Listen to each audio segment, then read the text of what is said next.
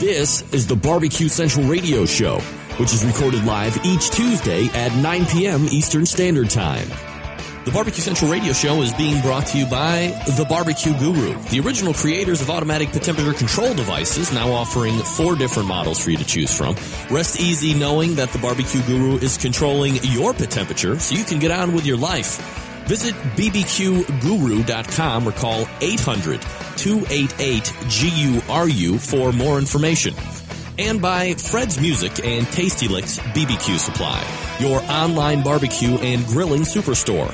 From cookers to grills, wood chips and chunks, and everything in between. Also be sure to try the Tasty Licks barbecue brand of rubs and sauces. Check Fred out online at tastylicksbbq.com. And by Stephen DeFranco Jewelers. Located in beautiful Willoughby, Ohio, Stephen DeFranco Jewelers is a family-owned and operated business looking to service the great folks of the barbecue and grilling world.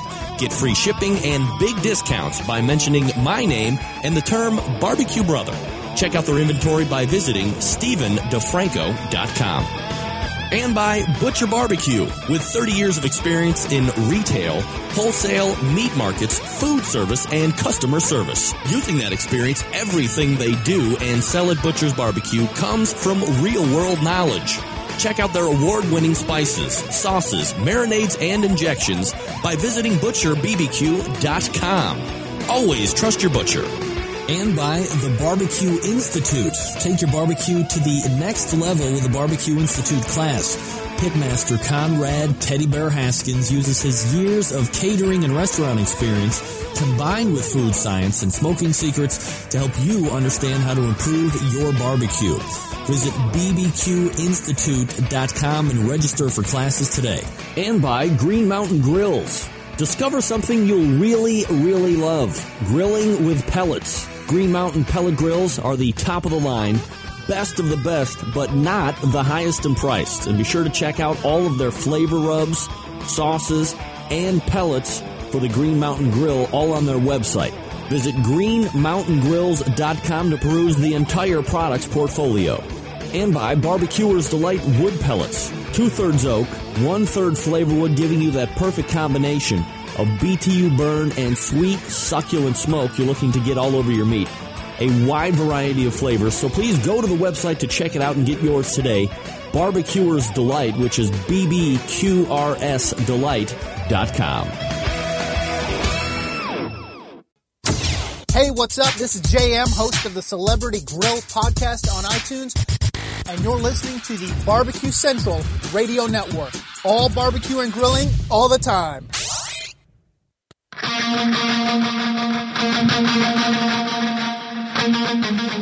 So to get that perfect barbecue, you use wood. Are you sure it's safe? Whatever. We put the lighter fluid on, strike the match, and oh! Should we call the fire department? That might be a good idea.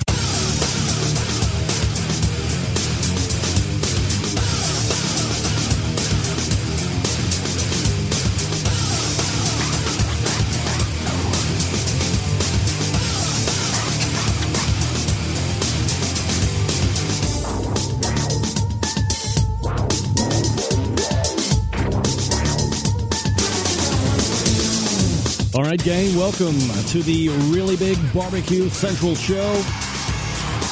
Oh, yeah, this is the show that talks about all things important in the world of barbecue and grilling, broadcasting live and direct from the Rock and Roll Hall of Fame city of Cleveland, Ohio. It is the barbecue capital of the North Coast, whatever that means to you.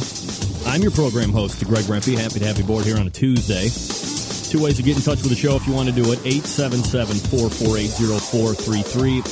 You can also email the show, Greg at thbbqcentralshow.com. Lots to get to tonight. Typically, I don't have the first opening segment interview, but I do tonight because we have a major announcement. Let's go ahead and race over to the hotline, and I'm going to bring in a special guest, Andy Rabinowitz. Andy, how are you, buddy? Fine. How are you doing? Doing absolutely fabulous. Now, a lot of people are listening online in the chat room, and they're like, who the hell is Andy, and why is he on the show, and what is going on? Because I've said we've got a major announcement coming up here. And here's the bottom line. Andy has, and I, let me backtrack just for like 6 seconds. 7+ years ago, I cut my teeth in the barbecue world with a barbecue forum. It was originally bbq-view.com, and then it kind of changed name-wise to the Barbecue Central Forum, and then the show was spawned off of that. Between the show, between work, and all of this other stuff, the forum was suffering. And basically, I was able to kind of hook up with Andy, and just through the grace of kind of knowing him and knowing what he does for a living day-to-day, the announcement is this. I have sold the Barbecue Central Forum to Andy, who will be taking over all the day-to-day operations there. So, Andy, for the people that are Centralite Forum dwellers, maybe a little bit of background about yourself and maybe what the vision is, at least in the short term, for the Barbecue Central Forum. Sure. So, well, first off, I'm honored that you allowed me to, adopt your community. It's a great place, and essentially it's just going to be business as usual there. I got my background in forums about a decade ago when I started my first forum, and through just a random set of circumstances, ended up acquiring a couple other forums, and before I knew it, I had a whole little network of sites, and it's been just a lot of fun. I learn about each of the topics and really have a nice time, and I basically consider my job to be there to support our moderator team and to help foster the community and grow it, and I provide my background, which is in forums, and I plan to learn a lot about barbecue. Well, you definitely have a good base of posts, and I guess the thing that I find unique about my forum, and I guess why wouldn't I, because I'm the one that started it originally, is the membership group there. Wide-ranging. You have noobs like yourself. You have the intermediate knowledge level, and then, of course, all the way up to expert competition cooks. And I guess the thing that I really prided myself most on this particular forum was it wasn't niche-y to a specific region of barbecue or a specific style of barbecue or specific cookers, or it wasn't competition geared or backyard geared. It was just kind of all-inclusive. So I think that's kind of a benefit that you'll see as you probably start to look at some of the other barbecue forums that are out there. You said business as usual. Are there going to be some software changes? Since you are involved in forums day to day, do you see like apps and stuff happening for that? What are you looking at as far as that's concerned? Yeah, in the coming weeks, we're going to be looking at converting the software from currently it's running on a free open source software, and we're going to buy a commercial script, the same one that runs on like Barbecue Brethren and some of the other barbecue forums. It's called vBulletin, and I think it'll just provide our members with, some more features, that'll allow, just make it a nice user experience when they're on the site. And then we'll also get some free mobile apps set up. So right now I think you can log in and participate using Tap-A-Talk, but we'll get some free ones out there. So you'll be able to install the Barbecue Central Forum app, and then from there you can participate and stuff like that. So pretty much it's just going to be, enhanced software, but the community and the members are what make it great. And those are all staying the same. And the moderating team, everybody seems to be on board and excited to go to the next level. So it's going to be a lot of fun. Andrew Rabinowitz joining me here on the show. The base of forums that he owns is under this site called socialknowledge.net. What are some of the other forums that you're fostering right now? Oh, gosh, I have forums on lots of different topics, everything from, automobile forums and technology forums, quite a few in the RV travel trailer space, some in the marine, sailing, stuff like that, one cooking site. So it's a hodgepodge of different types of communities, but they're all a lot of fun, and, each one I get to learn about a new topic, which is really a unique experience for me. All right, so this has been absolutely a blessing for me, not even in disguise, just flat out, right? And, I really appreciate being able to partner with you, you taking the site on and growing it in a way that, I know I wanted to, but just wasn't going to be able to dedicate that time that I know you can, plus the expertise that you have within the forum industry. So I think this is just kind of a match made in heaven. Wanted to be, obviously the first to kind of scoop my own story here with you. So I'm glad you were able to make time for it. And, we'll just kind of keep checking in from time to time. If there's major announcements or anything that you want to do in relation to that, just give me a shout and we'll get you up here on the show. But otherwise, good luck. And, of course, whatever I can do to continue the seamless transition, I'll do it. Great. Sounds great. I can't wait to meet all the members and move forward. It's going to be fun. All right, Andy. Thanks a lot for coming on. All right. Thank you. There he Bye. is. Andy Rabinowitz. So there's your big news. I had originally started my barbecue chops in forums. It's kind of a unique story in the fact that, my very first smoker was a Weber Smoky Mountain Bullet. So where do you go to find out information about Weber Smoky Mountain bullets? Virtual Weber Bullet. And me and another guy, some of you maybe know, some of you might not know, Larry Wolf, who had originally founded Wolf Rub, then ended up selling that out, but a fantastic cook in his own right. We were yelled at for posting too many questions. I mean, what's a forum for exactly? Am I missing something? You're asking questions on forums, right? So you learn more. And that really inspired me initially to start a forum. It was on horrific software. It wasn't even that open source that I have now in place. And it just steadily kind of grew. Got a lot of great initial core members, which are still there to this day. And it has just kind of grown organically over the last 7 years. But look, got to a stagnation point where I wasn't able to give it the time that it probably deserves in order to continually grow it and make it bigger, badder, and better than ever. And just through kind of an initial look, found Andy, who is now going to be, we agreed upon the sale of the forum itself. And he'll be taking over. We're starting it right now. It's been going on all day today, the transition. And then we're probably looking at maybe a week or so until everything is off of mine onto his kind of a thing. The software is upgraded and whatnot, but he's got a lot of great things planned for the forum itself. Of course, that free technology as far as apps are concerned. So if you have some type of mobile device, you're going to be able to check the forum out if you're on the go. If you're out at the pool, at the lake, wherever the case may be, you're not going to be having to be tethered to a computer, laptop, desktop, whatever the case may be. And Chris Grove, that's the guy, Wolf Pit. So I'm very excited to meet up with a guy like Andy, who I truly am 100% in belief that he is going to be able to foster this thing and take it to the level that I had set benchmarks earlier before the whole radio show started that I was hoping to get the forum to, and I was able to reach those. I was really never able to monetize the forum that much or at all. But that was a goal, so I know he's got a whole bunch of different models that are set in place for that, so he's going to be able to really grow it and grow the membership and bring in that quality membership that forums need to have, and hopefully it'll kind of be that source to go for all things barbecue and grilling related when it comes to forums. So there you go, 877-448-0433, Greg at the BBQCentralShow.com. Quickly, here's what's coming up in about 5 minutes. Justin McGlaun from Lucky's Q. He won the KCBS regional event that took place in Rockford, Illinois this past weekend. 35 past the hour, Stan Hayes, co-founder of Operation Barbecue Relief, will join me. And then the second hour, second week in a row, Barbecue Round Table. Oh, that's right. Chicken edition. Competition chicken edition. And we'll see how that stretches out for the next 2 weeks. That would be rib and pork.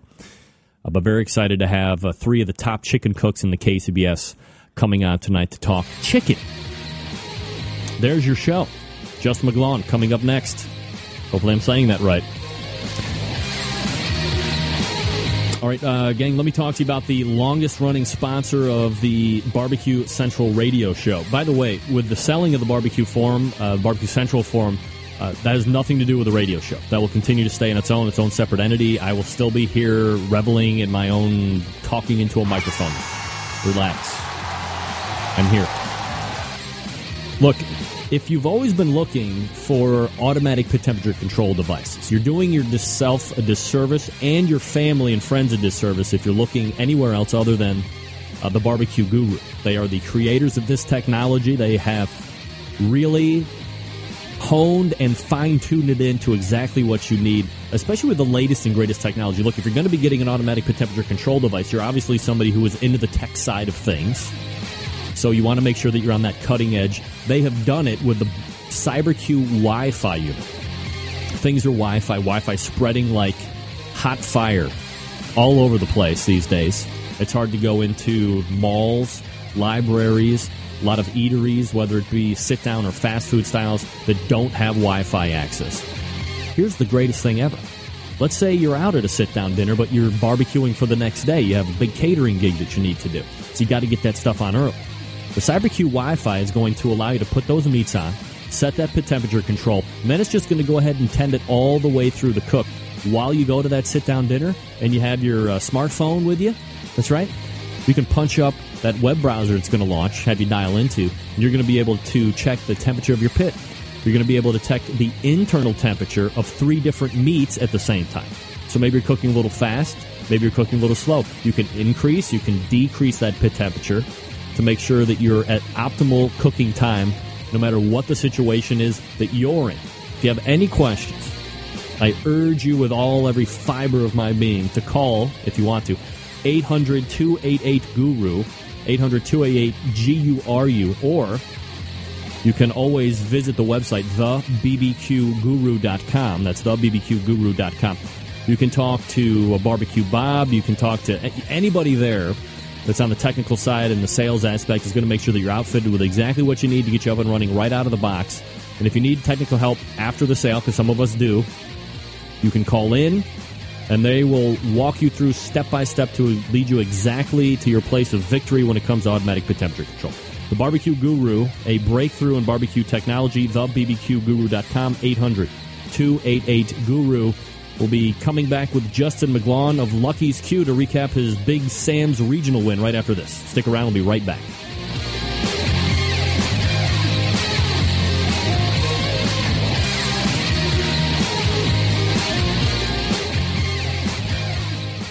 Broadcasting live from the Barbecue Central Radio Network studios in Cleveland, Ohio. You're listening to the Barbecue Central Radio Show. Once again, here's your host, Greg Rempe.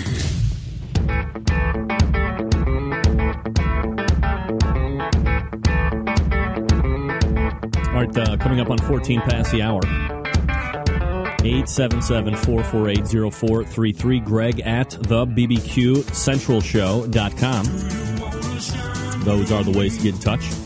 Hey, folks, the second of 5 regional rounds for the Sam's Club Tour took place this past weekend. Rockford, Illinois, my first guest tonight, won it and assures himself a spot in the finals that takes place in Bentonville, Arkansas on October 13th.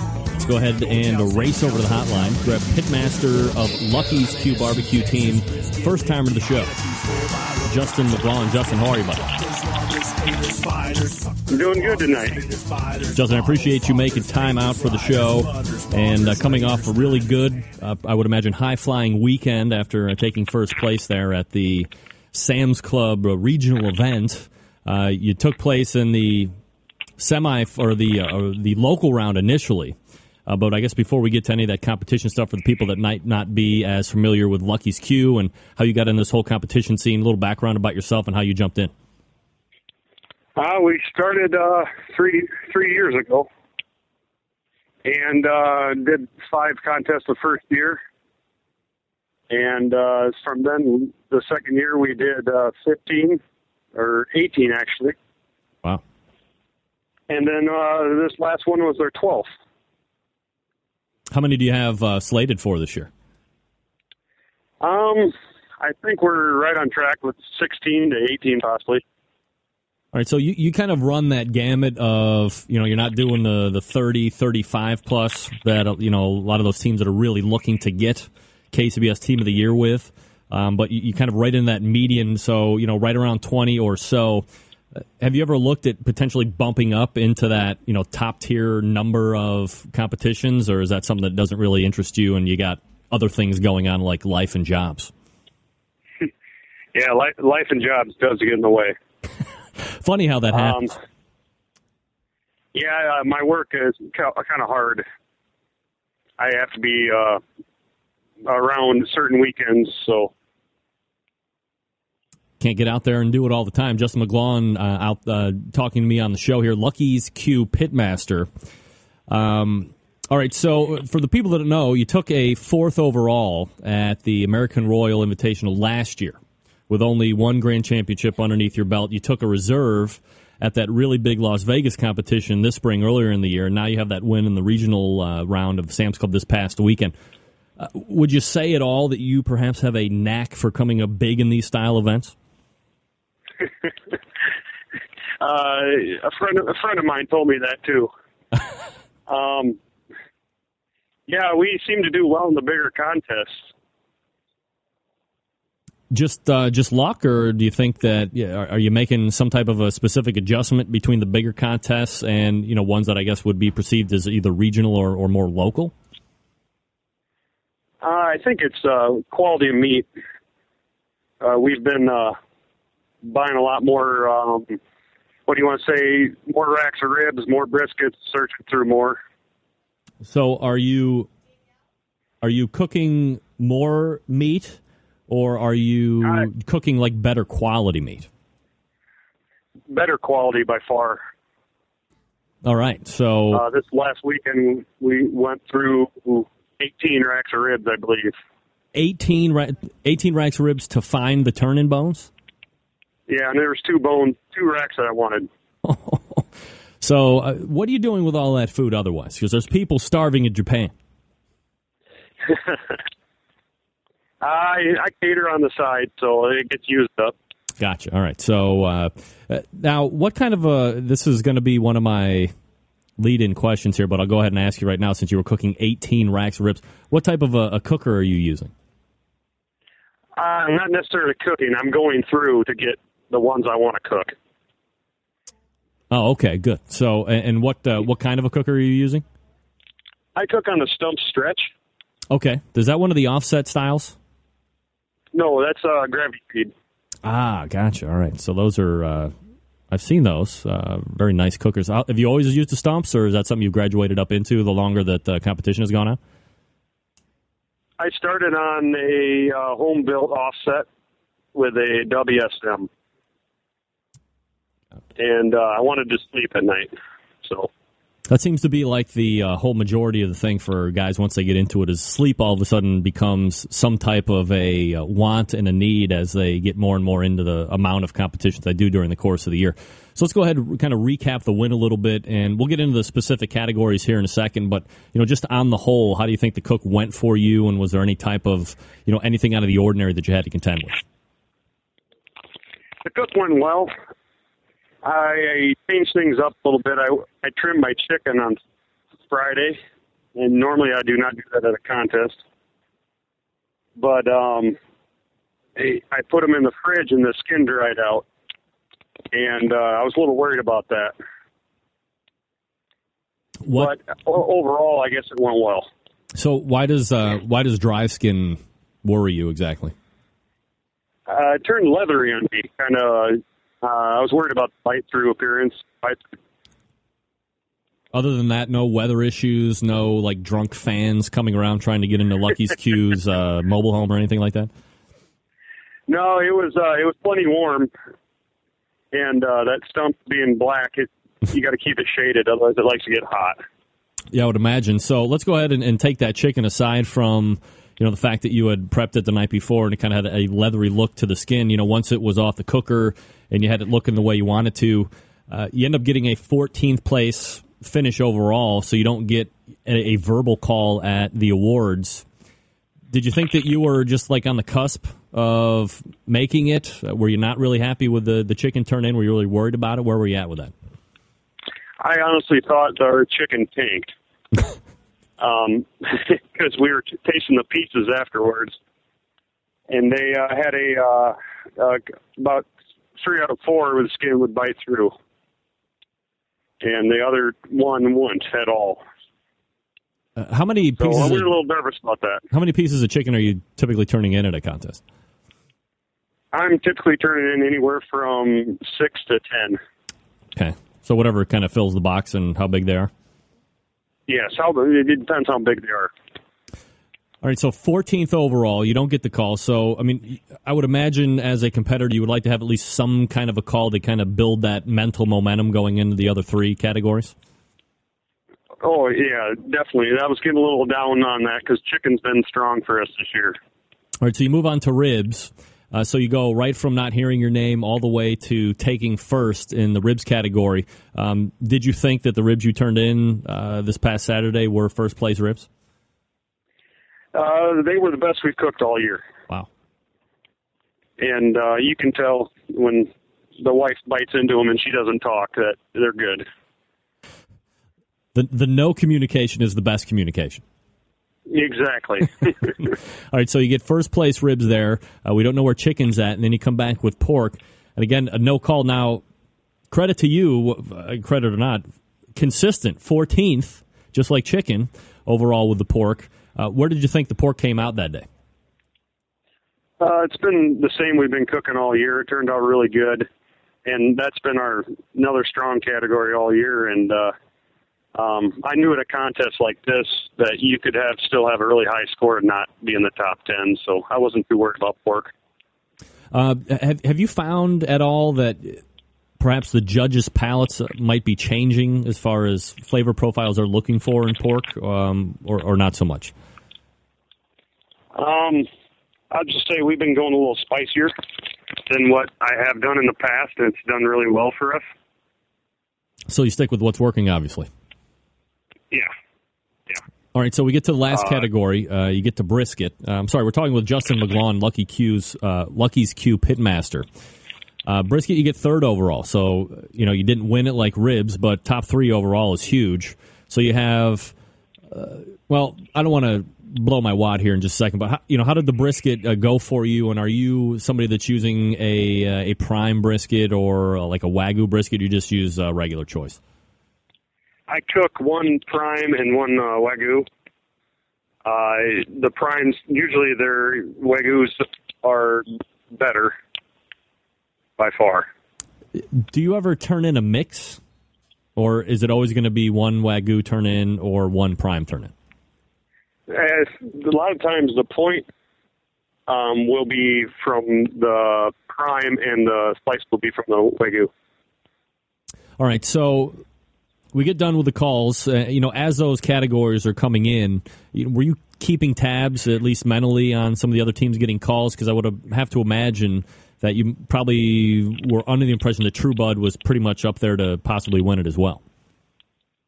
Yeah, I believe True Bud had 3 calls, and I thought they were up there quite a ways. But Troy, he tells the top score sometimes, the points wise. I gotcha. And I think I was 176 or something in ribs, so that lets you know that you're up there a ways.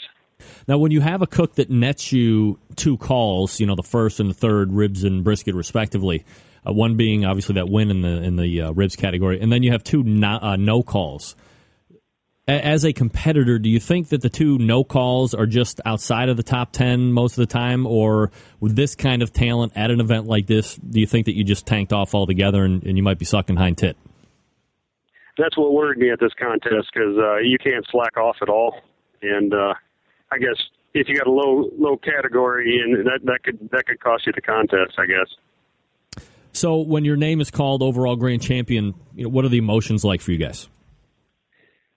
It was crazy. My wife looked at me and she punched me in the stomach twice, I think. And, thanks.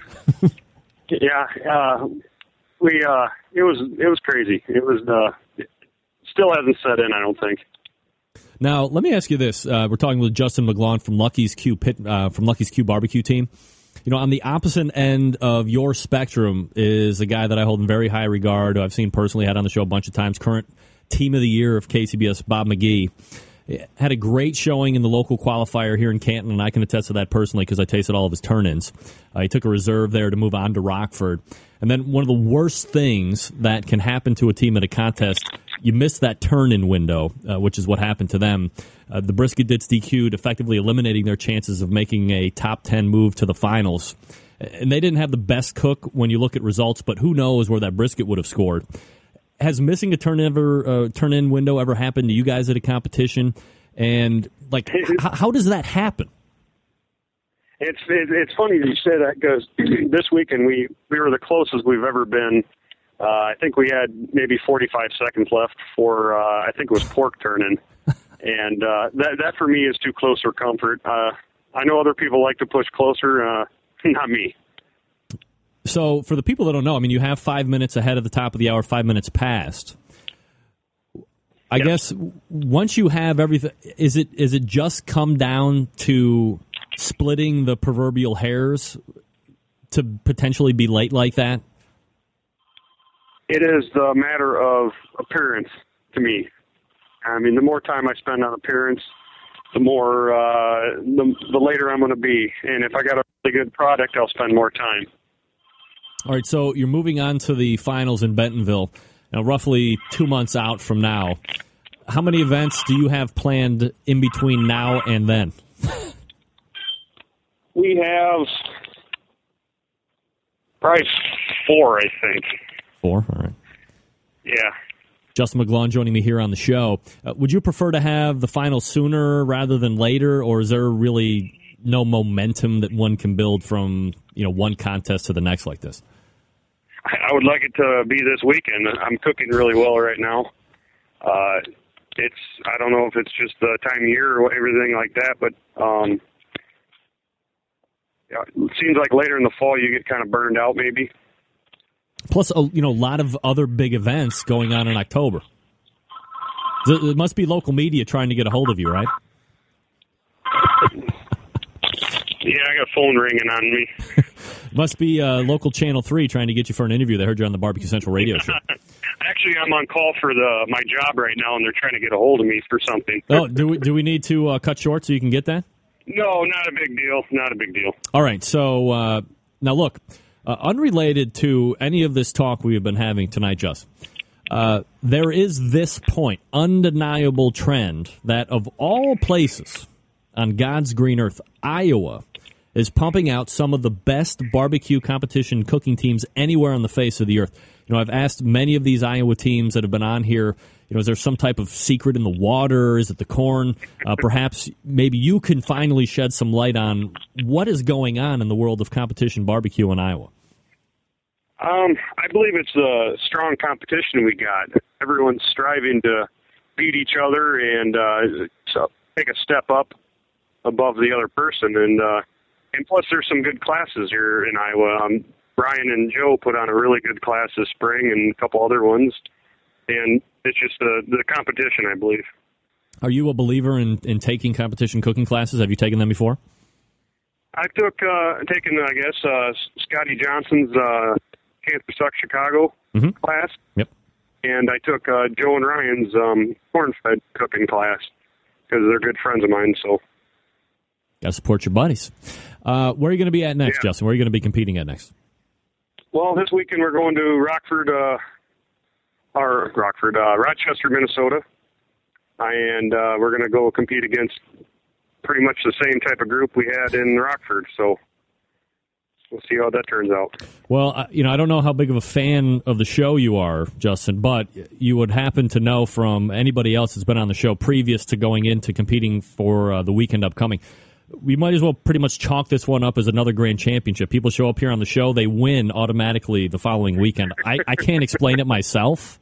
It's the show karma, so you now have it. It attaches to you going on. So it should just be a walk in the park. But look, it's going to be. Yeah, no doubt. Justin McGlaun is the pitmaster of Lucky's Q. They are moving on to the final round of the Sam's Club Tour this October after winning the regional qualifier this past weekend in Rockford, Illinois. And you can check them out if you're in Rochester, Minnesota this upcoming weekend. Justin, appreciate the time tonight. Thanks for doing it. All right, thanks, Greg. You got it. There he is, Justin McGlaun. Lucky's Q. Now go ahead and call work. Don't get in trouble. Don't get in trouble on my account. Look, I mean, really, what is going on? And if we're all being honest with each other, when was the last time in the last 3 or 4 years that you heard Iowa being a barbecue hotbed? I don't know. All right, quick note. If you missed it, this past Thursday, I was a guest on the Sam Livecast. A lot of you people hate Sam. I like Sam. And we talked about, and here's why you want to go back and watch the show. One, because I'm on it right about 20 minutes in. And we talk some Grilling 101. We talk about some chimney starters, a lot of stuff that we already know about, right? And then we got into a few other items. But what you really will find entertaining is they were doing Grilling Week. He was cooking on a big green egg. And when I was on, they were doing whole grilled trout.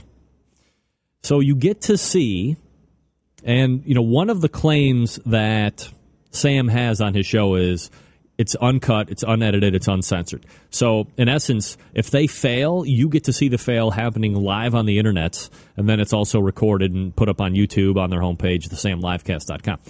Well, while the end product might have been edible, fire management was probably not on his high skill set list. It caught pretty much a lot of fire, and somebody needs to go out and help Sam and learn him that you keep the top down when you're cooking with the Big Green Egg. Burp it when you open it, keep the top down. That's how it's made to work. But a lot of fire, a lot of hilarity. But, as always, a lot of good time, and I appreciate Sam having me on his show because it's way more popular than my show. We did talk about that Michael McDearman new way of cooking steak, which I tried a week ago tomorrow after we had Michael on this show Tuesday last week. And I tried it. I went to the steak place, got 2 steaks, cooked them right from the refrigerator onto the grill at 350, flipped after 7 minutes, and then cooked to an internal temperature of 142. I have to admit, it was a phenomenal steak. I have to admit, there was probably a little bit more moisture than the way I typically do it, and the color was very good from top to bottom. You might want to give it a try. Go back, get the archive of the show, and take it from there. Patio Daddy-O, if you didn't hear it, I sold the Barbecue Central forum. I know Patio Daddy is going to like that specifically. Anyway, I also want to mention that freaking Three Eyes Barbecue team won their 7th Grand Championship this past weekend. So they're automatically into the Jack Daniels this year. I mean, if there's a hotter team in competition barbecue right now, I don't know who it is. It's got to be them. And only them. Bottle it, whatever it is, guys. Bottle it. Dial it. That's what Pitbull says. Look, as many of you know, I also have a pellet cooker. Finally got one from the Gorilla folks. And the first thing I thought of was Barbecuer's Delight. Why? Widely considered to be the pellet resource for pellet-fired cookers. For cookers that aren't pellet-fired, I do have a kettle grill. I do have gas grills. I do have Weber Smoky Mountain cookers. If I don't want to use chunks in the Weber Smoky Mountain or in the kettle, I'll get a cast iron pot, which is an option that you can buy at Barbecuer's Delight. And I'll put about 2/3 of a cup of wood pellets in there, and I'll put it in the Weber Smoky Mountain, or I'll put it in the kettle grill, and I'll get my smoke that way. Pellets are a lot more dense than traditional wood style, so they burn longer. That smoke is more intense, and it really gives you that intense smoke flavor that you're looking for. However, when it's consuming, when it's burning down, it's almost like 99% efficient. It's so dry, it leaves so little ash that you can use a whole bunch of it and not have all of this huge amount of ash that you would normally see from charcoal briquettes or the traditional wood bricks and blocks and stuff like that. Really the way to go. And since these things have been processed from sawdust by pressure which generates heat, any contaminants present in the wood are eliminated. This produces a sterile smoking wood product of consistent quality, and since pellets are easy to use, and you don't have to soak them in water prior to use, they're easy to blend for wood flavors, and you can mix and match consistent flavors all the way around every single time. So, here's what you want to do. You go to Barbecuer's Delight, bbqrsdelight.com, and you get some flavor packs. You get 20-pound bags, you get 40-pound bags. If you want to order by the pallet, just send Candy an email. She will hook you up. But you got to get the Barbecuer's Delight wood pellets, the only brand of pellets that I endorse on this show right now. BBQRS Delight. That's bbqrsdelight.com. And we will come back with Stan Hayes. We're going to be talking some Operation Barbecue Relief. They're up for a Classy Award. Classy. Like this show. You are listening to the Barbecue Central Show right here on the Barbecue Central Radio Networks.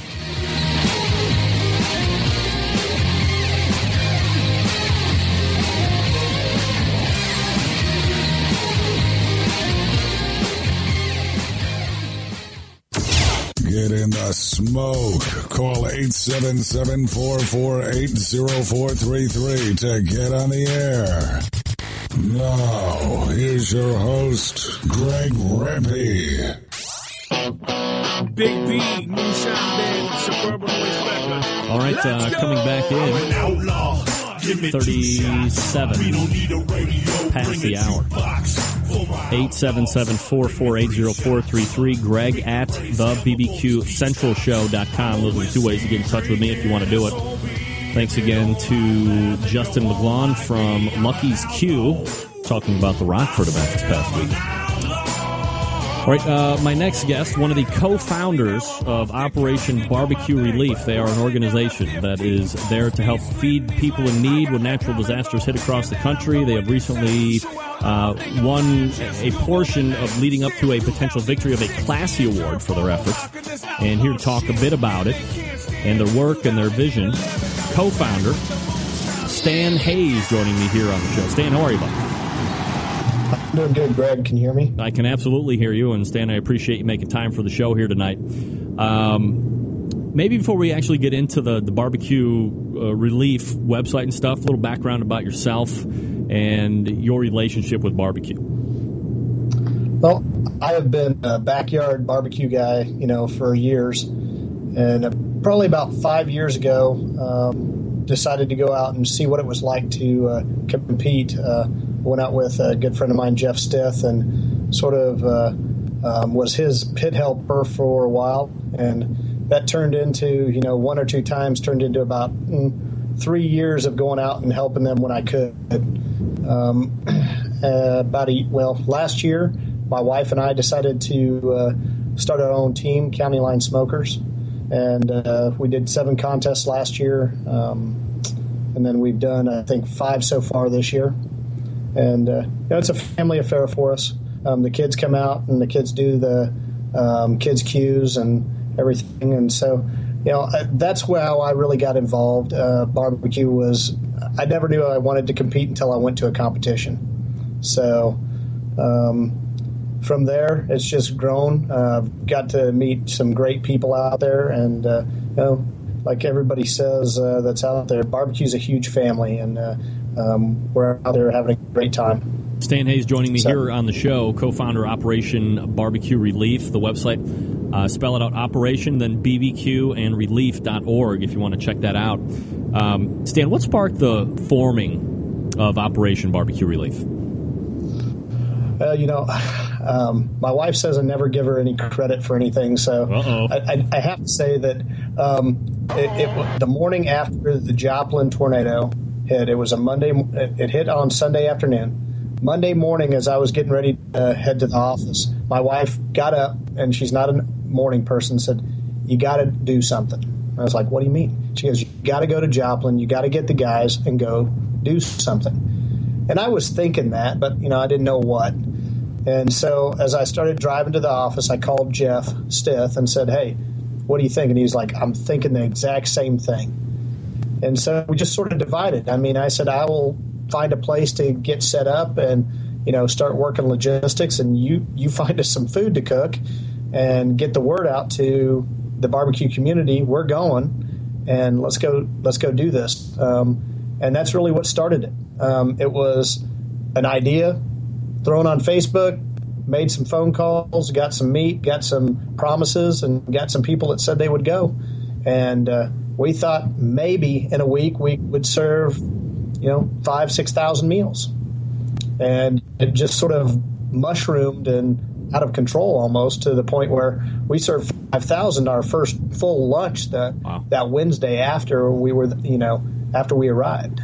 Did you, after the Joplin event, did you think that this was going to be turning into something that would be a long-term, or did you think it was just going to be kind of a one-off thing? No, actually, we thought before we even left Joplin, we started making plans to solidify this into a nonprofit. We found that we really had something that we really needed to move with, that as good as the Salvation Army can be and their resources and the Red Cross, the fact is that there was a void there. We were the Salvation Army's primary, food supply for the first 5 days down there. Wow. So I would say that the urging was by many people while we were down there that we needed to continue, and we all agreed. Stan Hayes joining me here on the show. Again, OperationBBQRelief.org is the website. So just over a year old now. How many states have you been in? How much food have you cooked and served? We have been in 9 states now, so 8 additional since Joplin. We have done somewhere around 154 to 155,000 meals. I was trying to go through everything today, putting together the rundown. So we have it when people ask. We're figuring about between 250 and 275 volunteers that have come out and helped, and that's the ones that we know that came out and helped over these 9 events. Obviously, Joplin was the biggest one, 120,000 meals, and between 175 and 200, volunteers while we were down there. Between all of the different tours that you've done across these 9 states now, have you ever had any trouble getting people to help in the areas that you've gone to service? No, not really. Between different barbecue associations, the Great Lakes guys really came through in Michigan, earlier this year, and they contacted us wanting to help. We're finding more and more of that. We've got that. Also, the Rocky Mountain Barbecue Association out in Colorado. It was a little sticky, trying to go out to a fire-prone area with cookers. It eventually worked out with some grills and stuff, but we're still finding our way. Sometimes we're not always going to be welcome in every disaster. Why? You got a bunch of people out there that want to help, and so you're not going to. It's not that easy. Now, the big one was the perception of letting a bunch of barbecue guys with smokers and everything come into the middle of a wildfire area and letting us cook, even if we were doing it with propane and such. The perception was such that they really didn't think it was a good idea. So, but we were told no last year during the Texas wildfires in Central Texas that absolutely it didn't matter what unless we were cooking in an oven, we weren't welcome basically. So, but since then we've started even putting that word out there. We actually had a commercial kitchen offered up in Colorado that we were actually looking at before they said grills would be okay, as long as they were propane. Wow. Stan Hayes joining me here on the show. Operation Barbecue Relief, so while short in existence, has not gone unnoticed by folks in the philanthropy world. The organization has moved into the final round of potentially receiving a Classy Award. So if you could tell us a little bit about Classy and how that voting works out for you guys. Yeah, so Classy Award, it's an organization called Stay Classy, started these awards for philanthropy and nonprofits as a way to help showcase, the good that's done out there. And this is their 4th year of doing it. There was over 2,400 nominations. Anybody can go to their website and nominate an organization for it. We were nominated, and from that they chose 360-some in different categories. And so we were up for Best New Nonprofit and Disaster Relief and International Aid. We ended up winning the Midwest Regional for Disaster Relief and International Aid, and we're one of 4 finalists across the country in that category. All the other 3 are, when you read about them, they do some amazing things. Food for the Poor is a 30-year-old organization just now getting this kind of recognition, and we're a 1-year organization. They've raised $900 million in 30 years. We might have raised $40,000 if you include the donations of food and goods that we've received. So there's a big disparity between some of these organizations. We are the only one that's a true disaster relief. The other three are more international aid organizations. So, on the whole, let's look into the future. Let's say you win this. How big of a deal would it be for that for the organization to win this Classy Award? I think it just shows, first of all, that the barbecue community, has come together and has done something amazing. It's not us. It's not me, Jeff, or Will, the co-founders. It's the volunteers that have made this organization great. And so in 1 year, we've been able to do that. We're hoping with, additional media attention and some of the benefits from being out there and hopefully winning it, we'll get more volunteers, more people to go to our website and sign up to volunteer, and obviously more financial gifts, getting hopefully into the larger grants and things like that can help the organization grow. We are the only organization, of the four that does not have an employee. That is 100% volunteer-based. And, it's something that I know we're all proud of, that we're able to do what we've done from that. Stan Hayes joining me here on the show. OperationBBQRelief.org is the website.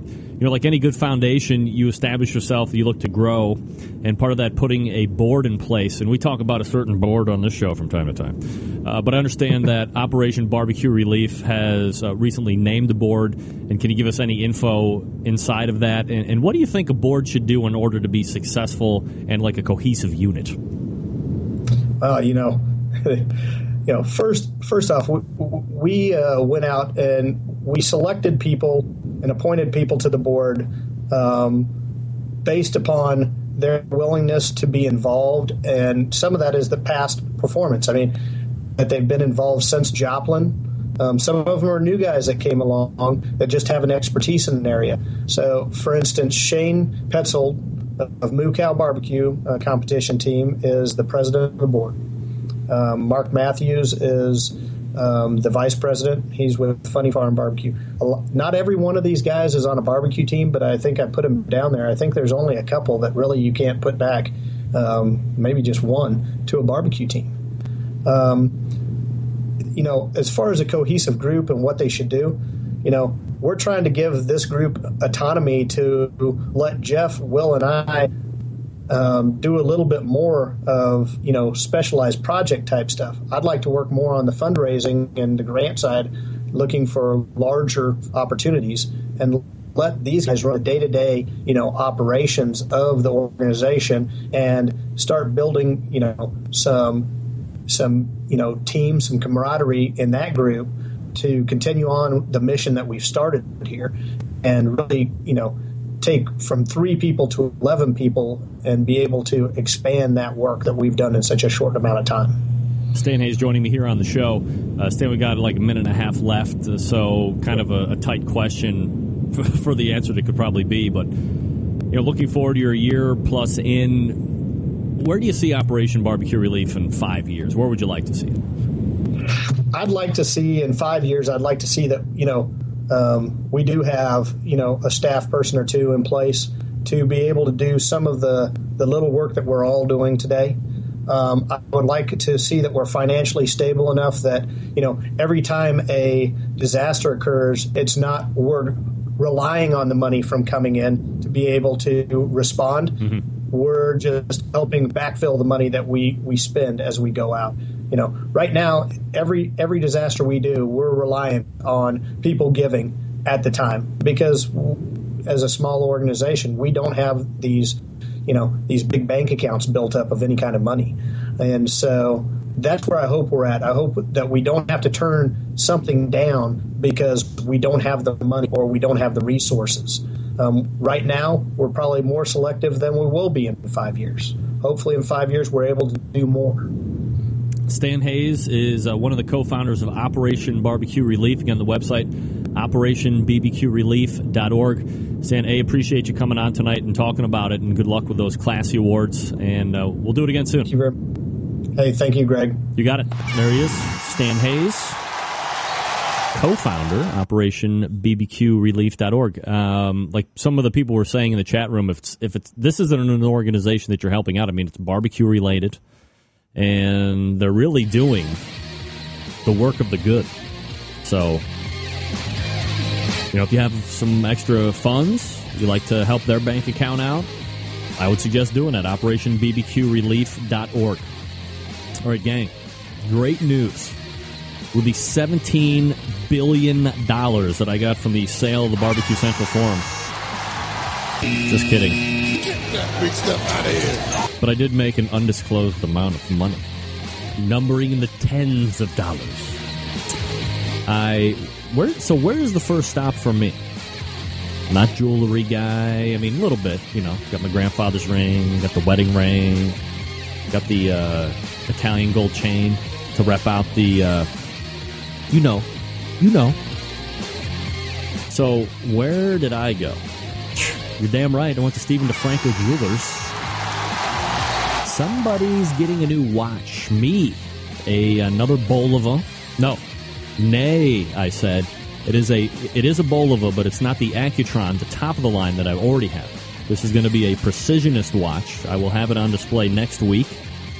Here's the great thing about dealing with Steve. So the prices are great.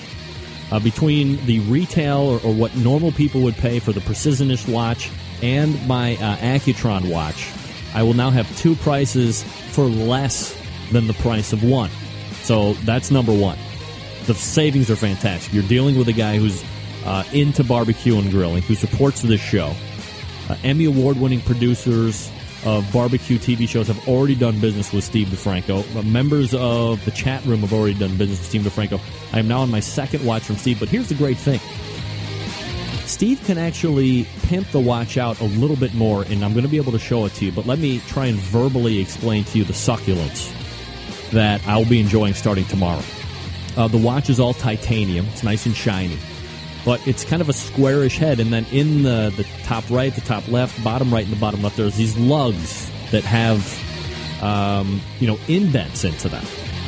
So you could be like any other stupid jewelry store on the face of the earth and just sell that watch out. I've seen it in the big box stores all over the place. But Steve takes the time and the care to set himself apart. How? He's got an in-house customizing lady that is going to go in and paint the inside of those lugs the same color as the red on the second hand and on the hour switches on the face. Completely customizing this watch. You can do it to any color. He's that versatile. Look, do yourself a favor. Visit the website, StephenDeFranco.com, or call him, 440-943-2700, and say, hey, Steve, I want the same watch that Rempy got. I want the same red lugs. And I want the same $325 or whatever price it is that he got. Well off what the normal schmucks would pay. But you got to call him. Stick around. We'll be right back. Big name interviews, advice on cooking brisket and ribs. And the only host willing to share his honest opinion on all things important in the world of barbecue. It's the Barbecue Central Show. All right, ran a little long with that read. I apologize. While we're here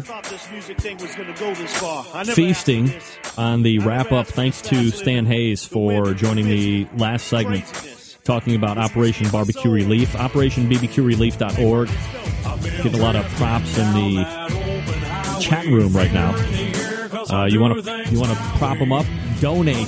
I'm going to donate. You better donate. I am remiss in my notes that I have right here, right down here at the bottom. I had mentioned that Three Eyes Barbecue just won their 7th Grand Championship this past weekend. Little somebody else did too. Maybe you've heard about it. Sponsor of the show, Dave Bosca Butcher Barbecue. Need 7? Need to see Dave down in the Jack Daniels with Three Eyes? Book it. Look, I don't want to say that the unveiling of the trading it in pound for pound and skid for skid injection plan from Butcher Barbecue has enabled Dave to get over the top to number 7. But it couldn't be mere coincidence, right? I don't know. You tell me. I do have a question for Dave. There's it's on the West Coast. There's a team called Butcher's Barbecue's Daughter, or Daughter's Butcher's Daughter Barbecue or something. Is that any relation, Dave? Answer. We'll wait.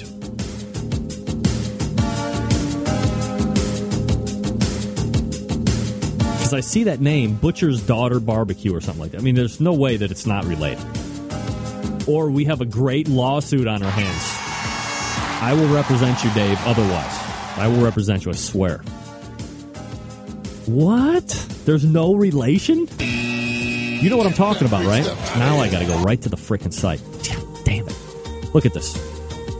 I gotta go to the results. Results. Full results. Let me find the California one here. I'll show you. California. Chino. Wait, where was it?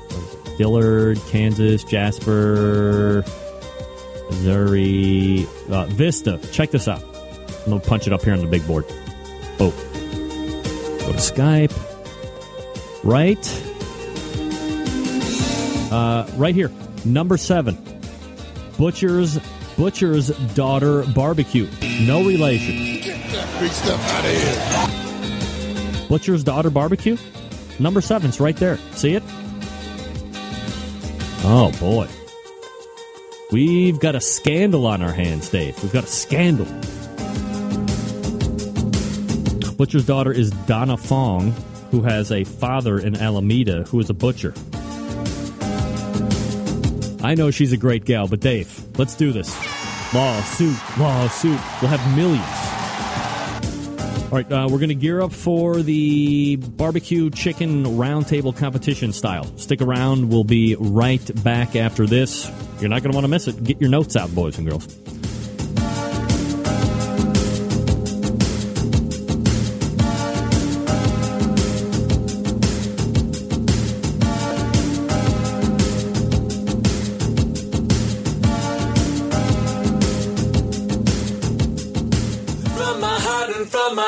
Why don't people understand my intention?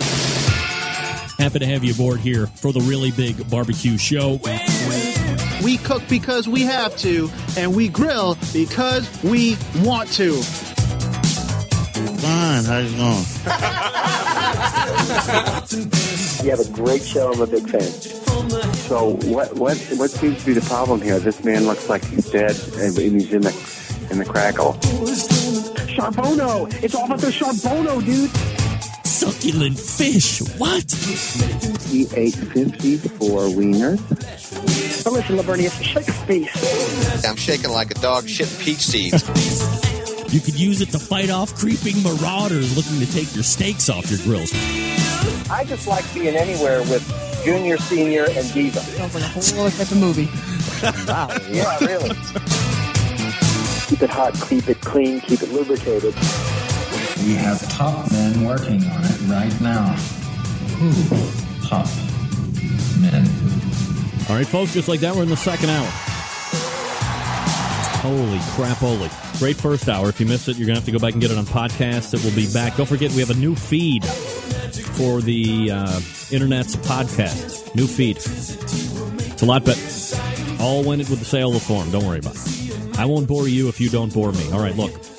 Last week we did the brisket roundtable. This week we attempt to cover chicken with 3 of the best chicken cooks in the country via KCBS. Joining me tonight, Bob Roberts from 2 Old Men and a Grill, Dennis Keck from 4 Smokin' Butts, and Dan McGrath, recently coronated to go down to Jack Daniels with their 7th Grand Championship this year.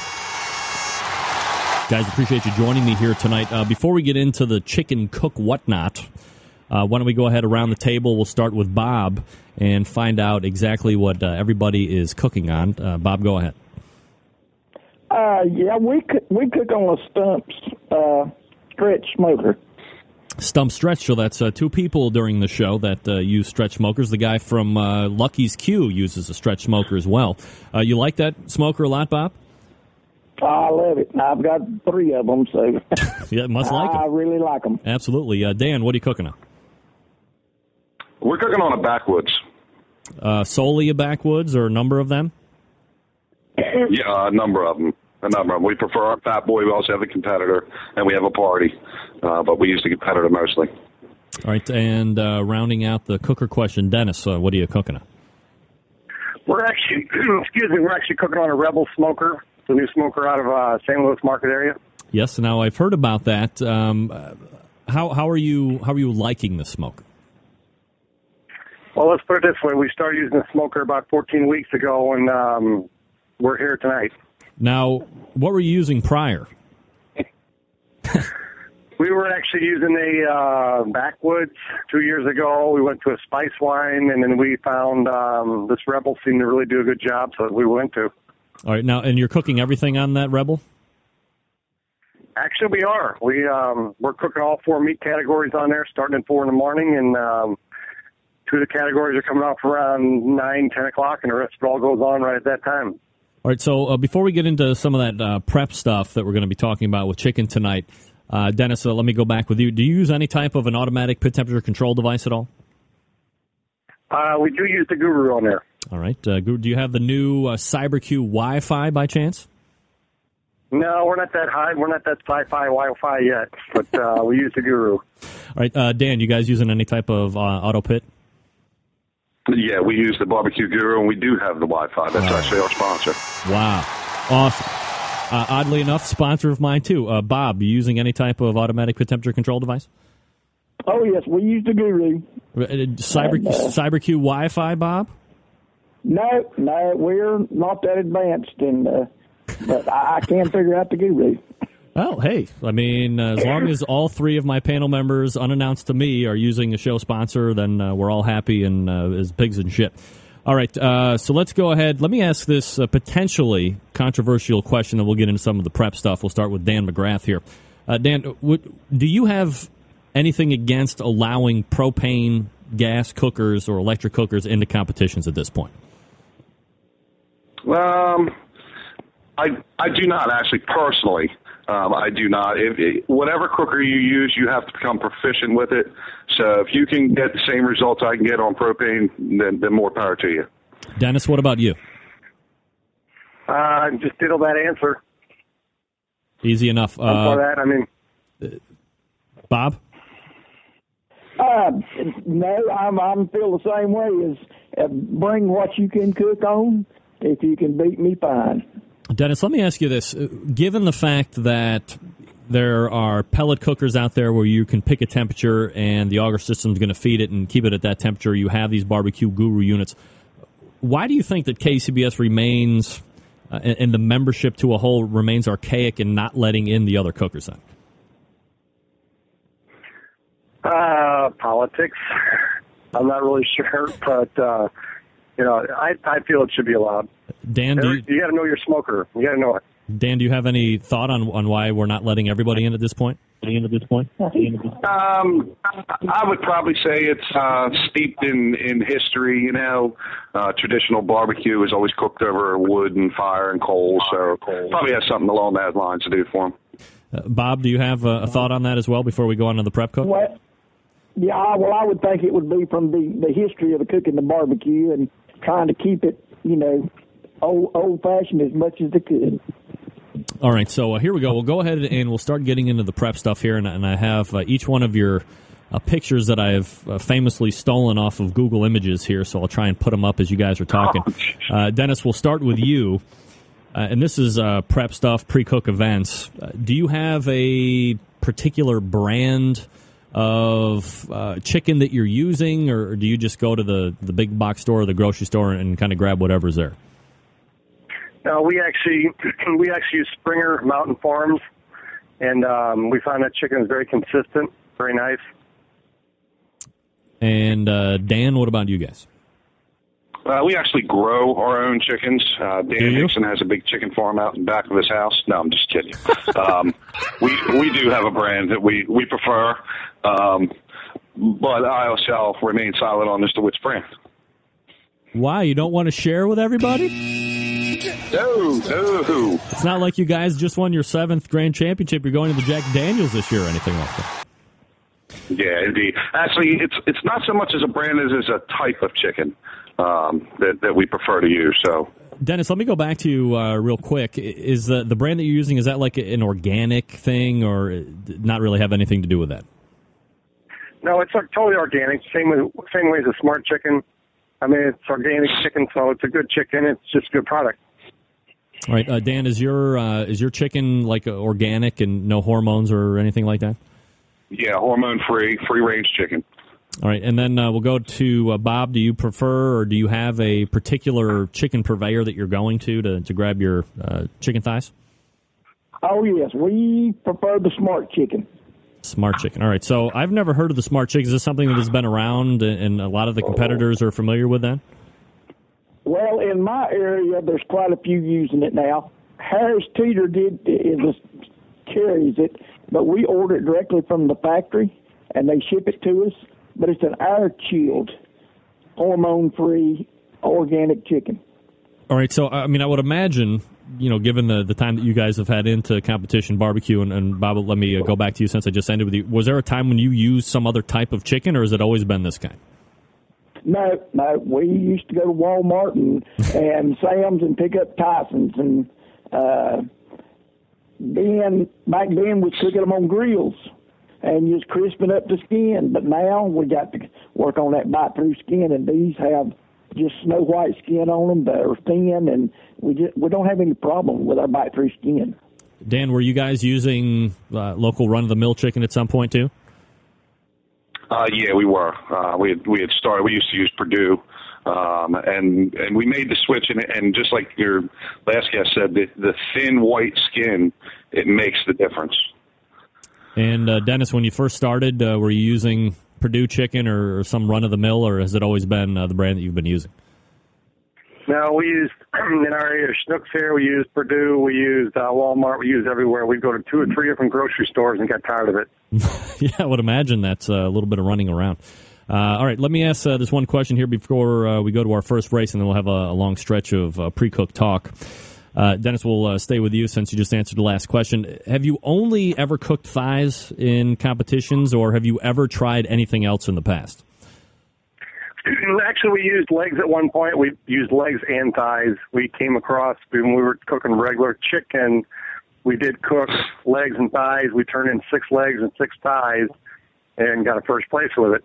It's never happened again, but it was some small chicken, but it was really good. Is it something that you had tried to replicate after that particular event when you did so well and it just didn't work out for you again? It's a matter of finding 6 legs and 6 thighs that will lay out flat in the box. I would imagine that could be an issue. Dan, has it always been thighs for? Well, this is going to rhyme. Has it always been thighs for 3 eyes?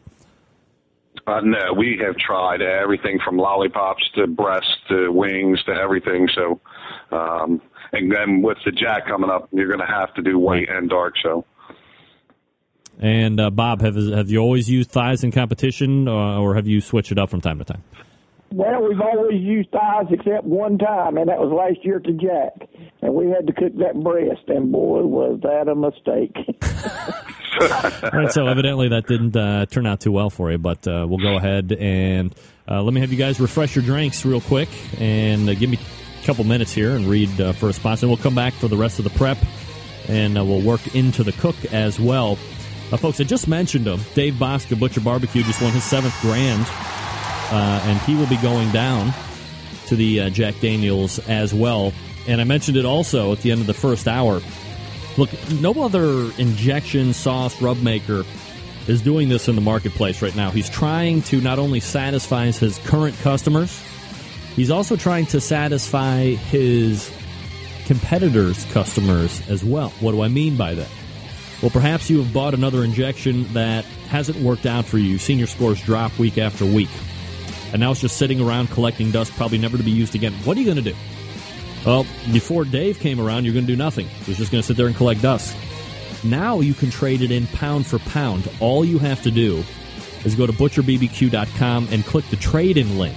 Once you get there, you fill out the form, you print it off, you seal up and trade, and mail it to Dave. He will send you back Butcher's barbecue beef or pork or prime injection. Look, we all do it. Let's be honest. We spend money only to find out that the product is bad. Now the wife is pissed because you could have taken her out on the town instead of buying that stupid injection that isn't going to work. How many times have you been in that situation?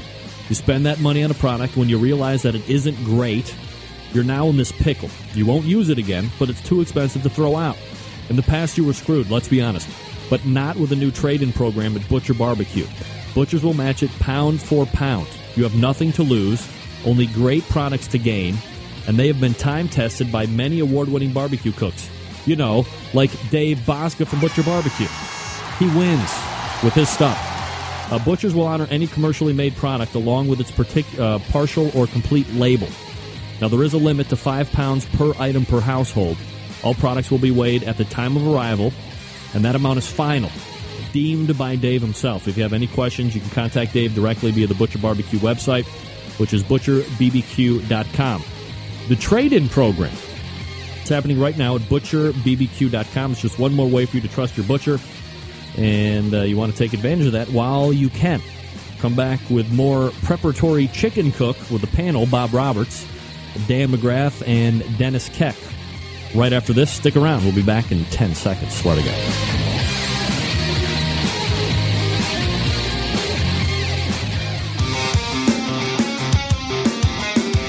Broadcasting live from the Barbecue Central Radio Network studios in Cleveland, Ohio. You're listening to the Barbecue Central Radio Show. Once again, here's your host, Greg Rempe. All right, coming back just 13 past the hour. Bob Roberts, Dave McGrath, Dennis Keck joining me here for the Competition Chicken Roundtable. You guys, appreciate you hanging with me through the break here.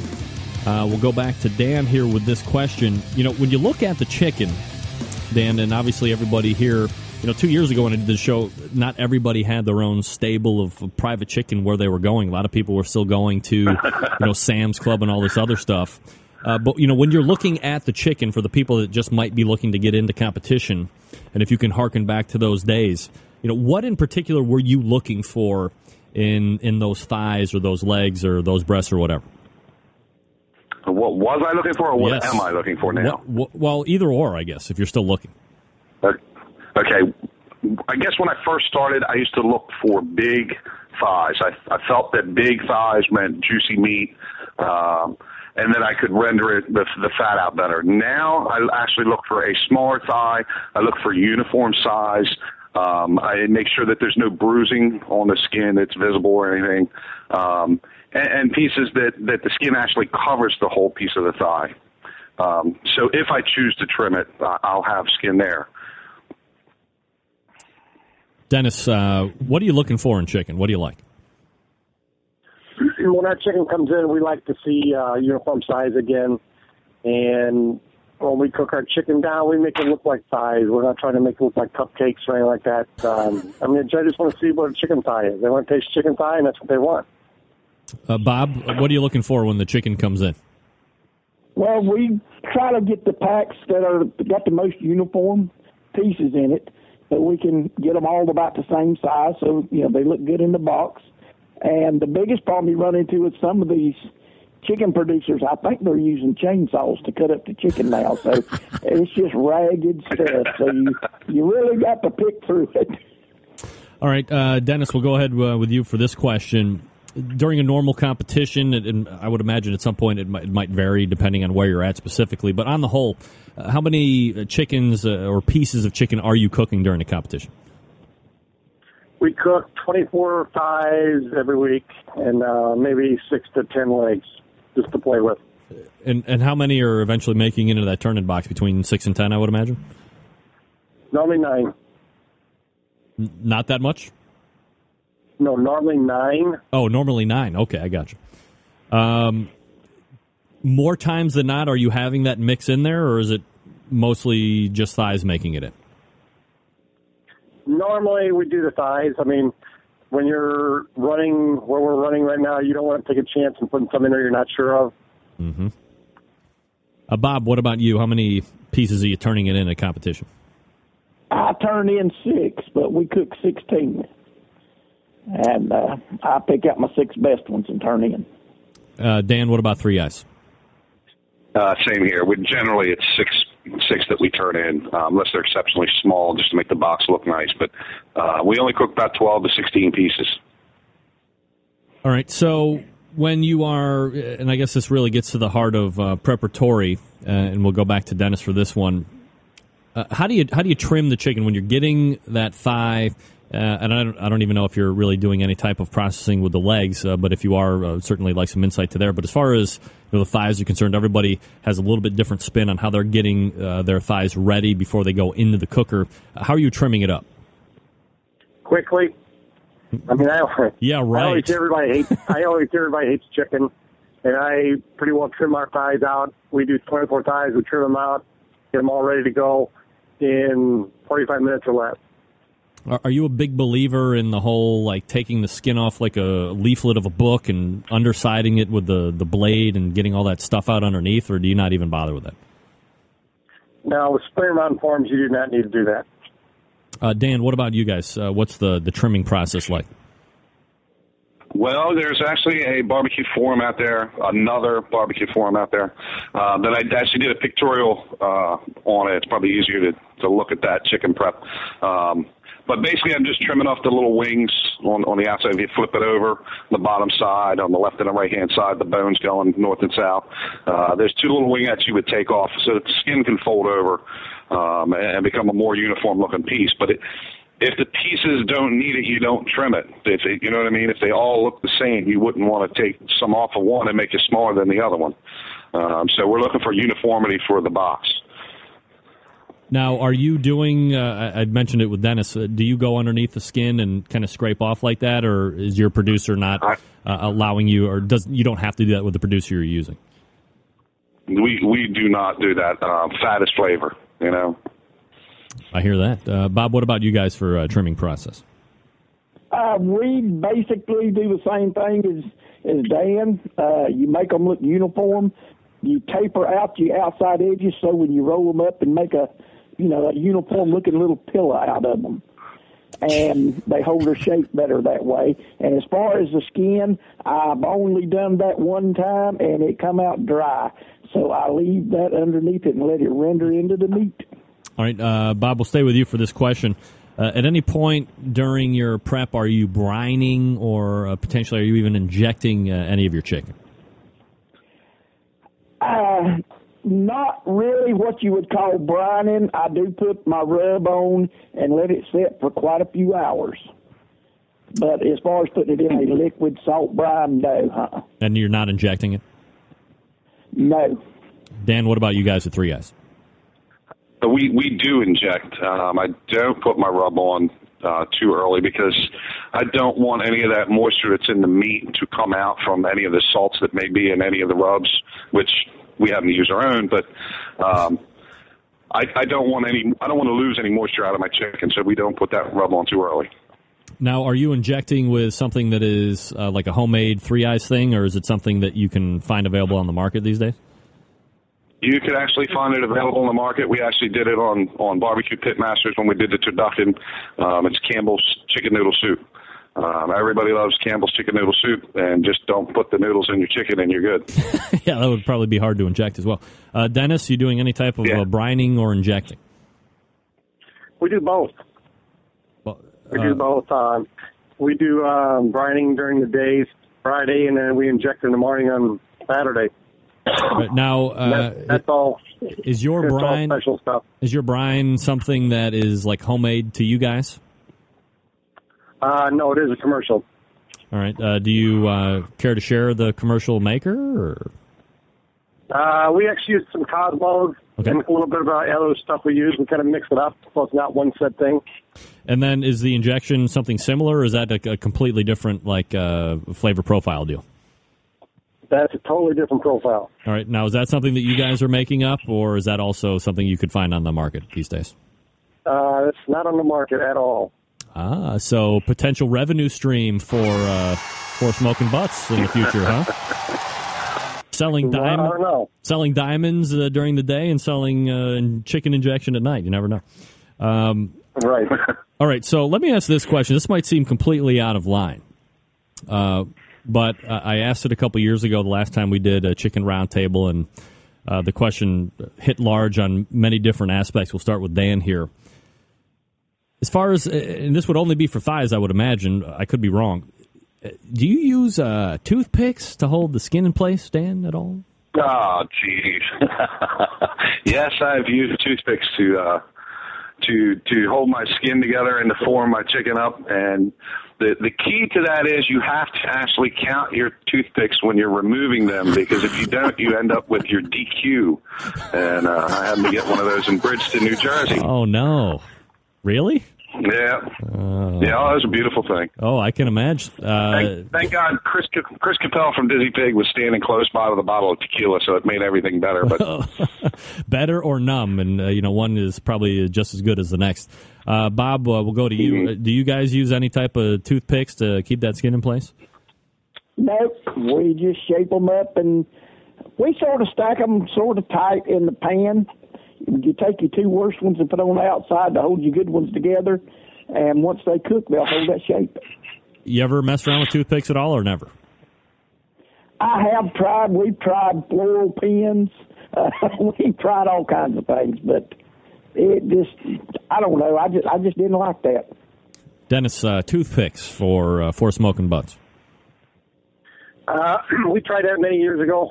We had some actual stainless steel toothpicks made, and we loved them, but we found we can do it without any kind of toothpick, so that's one less thing to worry about, especially when you're doing your turn-in. So we do not use any kind of toothpicks whatsoever. Now, I do have one piece of information that I can actually pass along to you guys because nobody brought it up. If you're going to use the toothpicks, don't use the colored ones. Exactly, because they can leach out. Now you got green inside that chicken. That is not a smoke ring. All right, so we'll go to Dan here. Now, look, aside from being a dynamically successful competition cooking team, Three Eyes also is a manufacturer of rub. Are you using Three Eyes barbecue rub on the chicken, Dan? We use Three Eyes rub on absolutely everything we do. Honest to God, straight up. All right, Bob, are you using rub on the chicken, and is it homemade or commercial? Commercial rubs. Anything that you would care to share with us tonight? Well, I use the slabs, birds and bone. Yeah, slabs. And a little Cimarron docks. Gotcha. And Dennis. And that's the two I put together on there. All right. Dennis, rub you use on your chicken?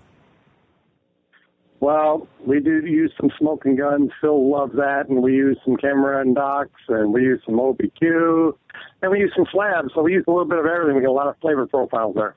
So are you using all of those all of the time, or does it depend on like areas or regions that you're in where you might use one of more over the other?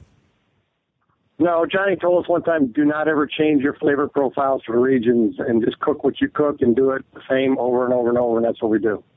All right. Now, some of us have already kind of alluded to this question, but we'll go back through it one more time. We'll start with Dan. How far in advance are you rubbing your chicken before it actually goes onto the cooker? We do it about a half hour in advance. Our rub is low in salt, but if you're using a commercial rub, that the first ingredient is salt. I mean, I don't know how many people, if you've ever put like a pork tenderloin in a Ziploc bag and put some rub on it, left it overnight, you pull it out the next morning and there's this great marinade in the bottom of the bag that just disappeared. Well, that's all the moisture that you just pulled out of your meat that was already in there. And the whole idea is to keep your meat moist. So, I feel that the less time that you put that rub on is better for you. The other guys, they have great success doing it the other way, but that's what works for us. Dennis, how far in advance are you rubbing that chicken down again? Normally 1 hour at the most. 1 hour at the most. Similar concept as far as what Dan is talking about then, or? Yeah, I mean, we get the rub on it about an hour before, and you're starting to prep everything else down and ready to go. So, all right, and Bob, I know you had mentioned it, but if you could kind of refresh us on how far in advance you were rubbing the chicken. I generally put my rub on about 9 hours before it goes on the cooker. All right, now, have you had any issues with it not being moist or pulling the juice out, or is it pulling it out and then it's sucking it back in with 9 hours? I mean, what's going on over there? Nope. When you open up the pan, it's just as dry as it can be. All right. But now I don't use a lot of rub now. All right, so that could possibly be a part of it, and maybe it's not too salty as well. So 9 hours in advance as far as rub is concerned. All right, last part of the preparatory and kind of a general question. We'll start with Dan. Is there anything else that you are doing as far as chicken prep is concerned before it hits the cooker? No. Are you talking? Oh, okay. Go ahead. Bob, go ahead. Anything else that you're doing as far as prep is concerned before it hits the cooker? Just putting some butter on it. And how like butter cold? Yeah, I put the butter on it just right before it goes in the cooker. I cook in pans. All right, gotcha. I'm lazy. You don't have to clean your cooker if you cook in pans. I know that's right. It's been the best thing I've ever found this year is cooking in pans. Dennis, anything else as far as prep is concerned that you're doing before the chicken hits the cooker? Not really. Just looking on that lucky penny. Hope it hits again. Hope to see what the judges like that day. You never know what the judges like. Yeah, absolutely. All right, so now we go into the cooking session, and we'll stay with Dennis here for this one. What kind of wood are you using for smoke flavor? We use, basically, we're in the Rebel, it is a gravity-fed smoker, so we're using Royal Oak lump charcoal. And then we do put in apple wood, give the apple wood smoke in it. Love apple wood. Dan, wood smoke? We like hickory and cherry for the color and the flavor. Sure. And Bob, wood smoke for flavor? We use a little bit on the chicken, we use just a little bit of hickory and apple. Hickory and apple. All right, so apple definitely popular for chicken. Dan, we'll start with you on this one. What time are you putting your chicken in for your competition, into the cooker?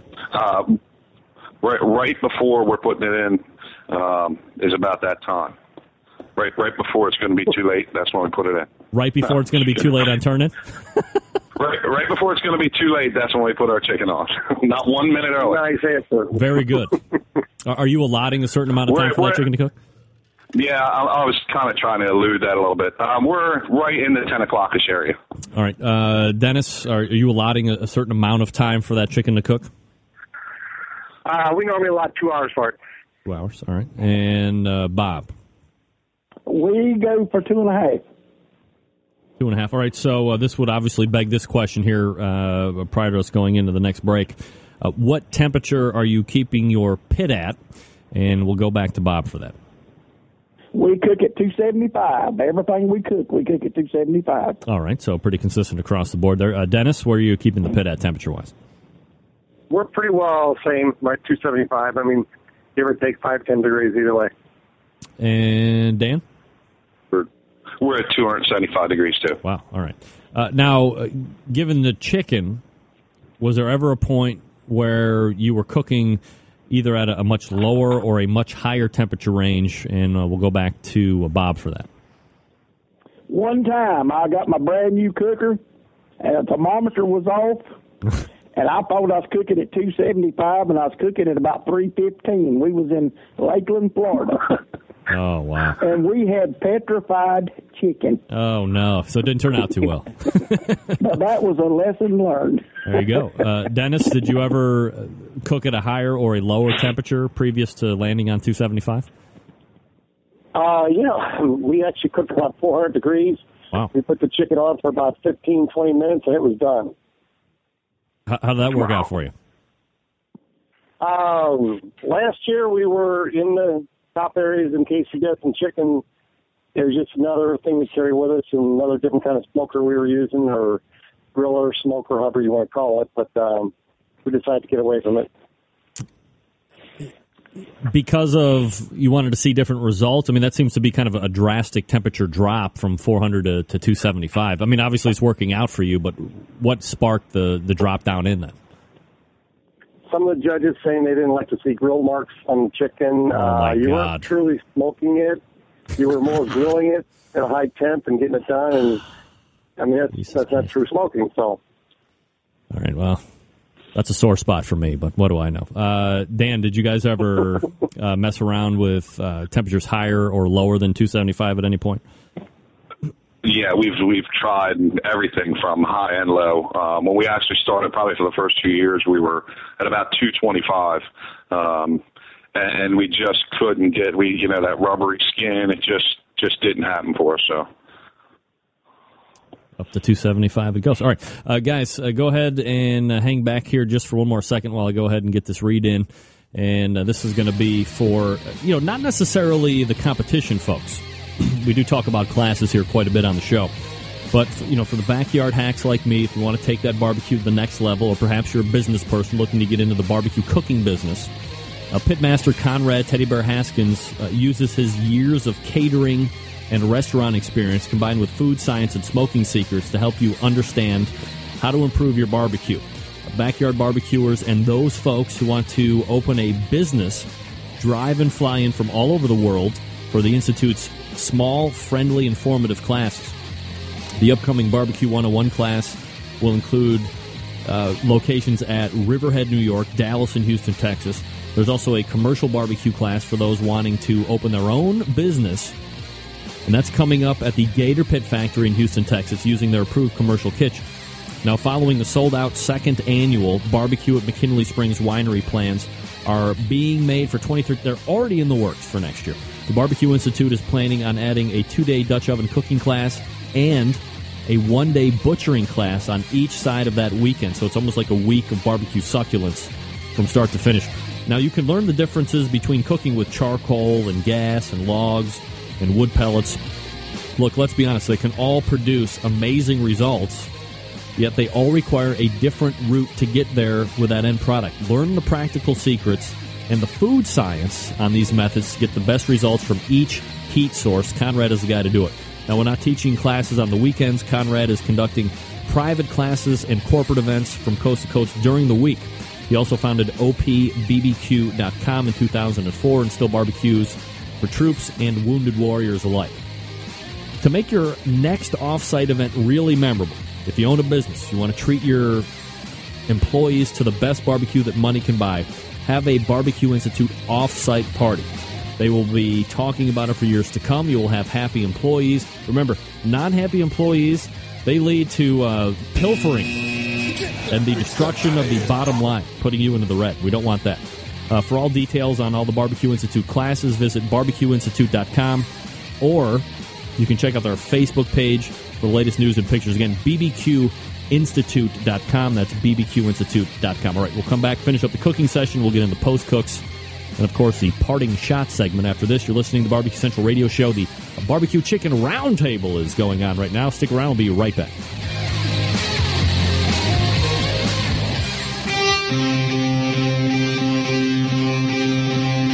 Get in the smoke. Call 877-448-0433 to get on the air. Now, here's your host, Greg Rempe. All right, this is the Competition Chicken Roundtable, 34 past the hour. About 26 minutes till 11 o'clock here. We're joined by Bob Roberts, 12 Minute to Grill, Dan McGrath, 3 Eyes Barbecue, Dennis Keck, 4 Smoking Butts. All 3 of the top chicken cooks in KCBS right now if you need them. All right, so we'll go ahead and finish up with the cooking section here, guys. Oh, shit. Hit the wrong button. Apologize. What internal temperature are you shooting for to finish, or perhaps, as I've been told by some other cooks, they're just putting it on for time only and they're not sticking, which I think is potentially a little dangerous. Bob, are you shooting for a particular internal temperature? The only time I've ever checked it is when I burn it up. But I never check the temperature. I cook on the timeline. So why bother checking it if you've burnt it up? Don't you know it's finished at that point? Well, when I saw what I had out and tried to bite into it, I decided I was going to check, and it was 220 degrees. Now, I mean, at some point you were obviously checking for doneness. Has it just become so routine for you at a temperature and at a time you know it's going to be done, and you don't have to worry about it anymore? It's 99.9% of the time it's there. All right, Dan, do you tempt your chicken, or you just cook on time only? We do, but the problem is each, if you're cooking different, if you're cooking a wing versus a drumette versus a breast versus a thigh versus a drumstick, they all have their own temperatures at which they are done. So if you're cooking a breast, you may want to pull that at, say, 152 degrees to carry for your carryover heat. Yeah. If you're cooking your thigh, depending on how you like it, you may want to take that to 170 degrees. 180 degrees with whatever your bite is or your palate that you're looking for. So Dennis, you're turning drum heads? Dan, what's that? Do you turn You're turning drum heads? Yeah. Okay, just checking. Dennis, are you cooking to a specific internal temperature, or you just cook on timeline at this point? We kind of look at that. We kind of check it. But we cook to 175, 185, and it pretty well is always the same all the time. All right, so 2 hours of cooking. 2 hours of cooking, and at that temperature, you've pretty much set a baseline for yourself at this point, right, Dennis? Yeah, you don't have to worry about blood. Let's put it that way. All right, we'll go back to Dan for this question. Are you setting a sauce or a glaze on the chicken prior to taking them off the cooker for turn in box? Yes. Yeah, absolutely. All right, and do you use a specific kind of like glaze sauce, or is it straight barbecue sauce? And is it something that you're making, or is it commercially available? It's half what we make and half of a commercial product. We'll yet to see what the Three Eyes product line has to offer. All right. Now, do you use a blues hog? We have. We don't currently. Dennis, are you setting any type of glaze or putting on a sauce before you're taking it off the cooker? Oh, yeah, we take it out of the smoker and we let it sit for about, actually take it off the smoker and put sauce on it, then let it sit. But, and we are using a Blues Hog specialty sauce that's not on the market, and it's awesome. So there's a Blues Hog sauce that isn't on the market but is available for sale? No, it's not on the market. Gotcha. All right, so you're obviously doctoring it up a little bit. Double top secret. Double top secret. All right, so even more than top secret. Bob, are you setting any type of sauce or glaze before you're taking it out of the cooker? Oh, yes. We use the Blues Hog as a base, and we mix another sauce with it. And we glaze it on for about 10 minutes before we take it out to put it in the box. All right, 10 minutes. Bob, well, let me stick with you here. Is there anything else during the cooking process that you're doing that we haven't covered yet? Are you foiling the chicken, or are you basting or mopping it during the cooking process or anything like that? Well, we cook it uncovered for an hour, and at the end of an hour, we cover it up for an hour so we can steam it. All right. Dan, anything else during the cooking process? You doing something similar to what Bob is doing or no? Yeah, we're doing it very similar. It's actually a confit method of cooking chicken, so it works really well. And Dennis, anything else during the cooking process that you're doing that we haven't mentioned tonight? I use a combination of both of what they're saying. All right, so everybody is doing some type of a steaming with the chicken, which I technically really haven't heard about so far. But is that something that you guys know? Is that kind of like common practice, Dennis, amongst the chicken cooks out there? As far as steaming, or covering up that chicken. Well, we don't cover our chicken though. We cover our chicken in the refrigerator at night, but that's about it. Not during the cooking process. No, not at all. Gotcha. Dan, is this something that is, are you in the minority or the majority of people that are doing this? I believe we are in the majority. For the most part, I believe it was Mike Davis that first made it, famous or more common. But basically, it's a French style of cooking. It's called confit, where you actually cook it in fat. So halfway through, you'll cover it with foil, and then you'll expose it back to smoke. Bob, do you know a lot of other cooks that are doing this as well, aside from you? Most all of them this way that cook regularly, they do it. All right. So now we're done with the cooking process. We'll get into getting that box and the post-cook events, if you will. We'll start with Dennis here. After it's done, do you allot a certain amount of time for the chicken to rest? If so, how long you letting it hang out before you get it in that box? We normally let it sit about 10 to 15 minutes, and then I kind of back away from it, and my wife kind of takes over and puts them in a box. All right. Dan, do you let that chicken hang? No, we try not to. No, absolutely not. So, I want as hot as I can, as early as I can to them judges. And Bob, are you allotting any type of rest time for that chicken? Nope. straight out of the cooker in the box. All right, so we have two people that are doing it one way and one doing it kind of a different way. So let me ask this question. I've talked to a lot of pitmasters on the show after big wins or whatever the case may be, and one sticks out. That would be Melissa Cookston from Yazoo's Delta Q, who told me that actually it was with all of her barbecue turn-ins, not necessarily known for winning a lot of KCBS events, but definitely a good cook, that she seasons her meat or gets her flavor profiles from when the meat is, let's say, lukewarm, or she's trying to emulate how the judges would be tasting it when she's putting her recipes together. So putting it right off of the cooker and trying to get it as hot as it can, I guess, isn't necessarily keeping a common theme across, because obviously it's going to be a little bit colder. Have you ever tried, Bob, to produce a product that is going to taste the same hot as it would lukewarm? Well, yeah, we tasted it a couple different times. I try to wait till I think it's on the judge's table, and then I'll taste one of the pieces that I've got back at the trailer, and to see, about where I think it should fall. Dan, similar to you then? Well, actually, one of the things we teach in our barbecue classes is actually you need, if you're practicing your chicken, you need to go ahead and do your whatever you're doing to cook it to get to your end result.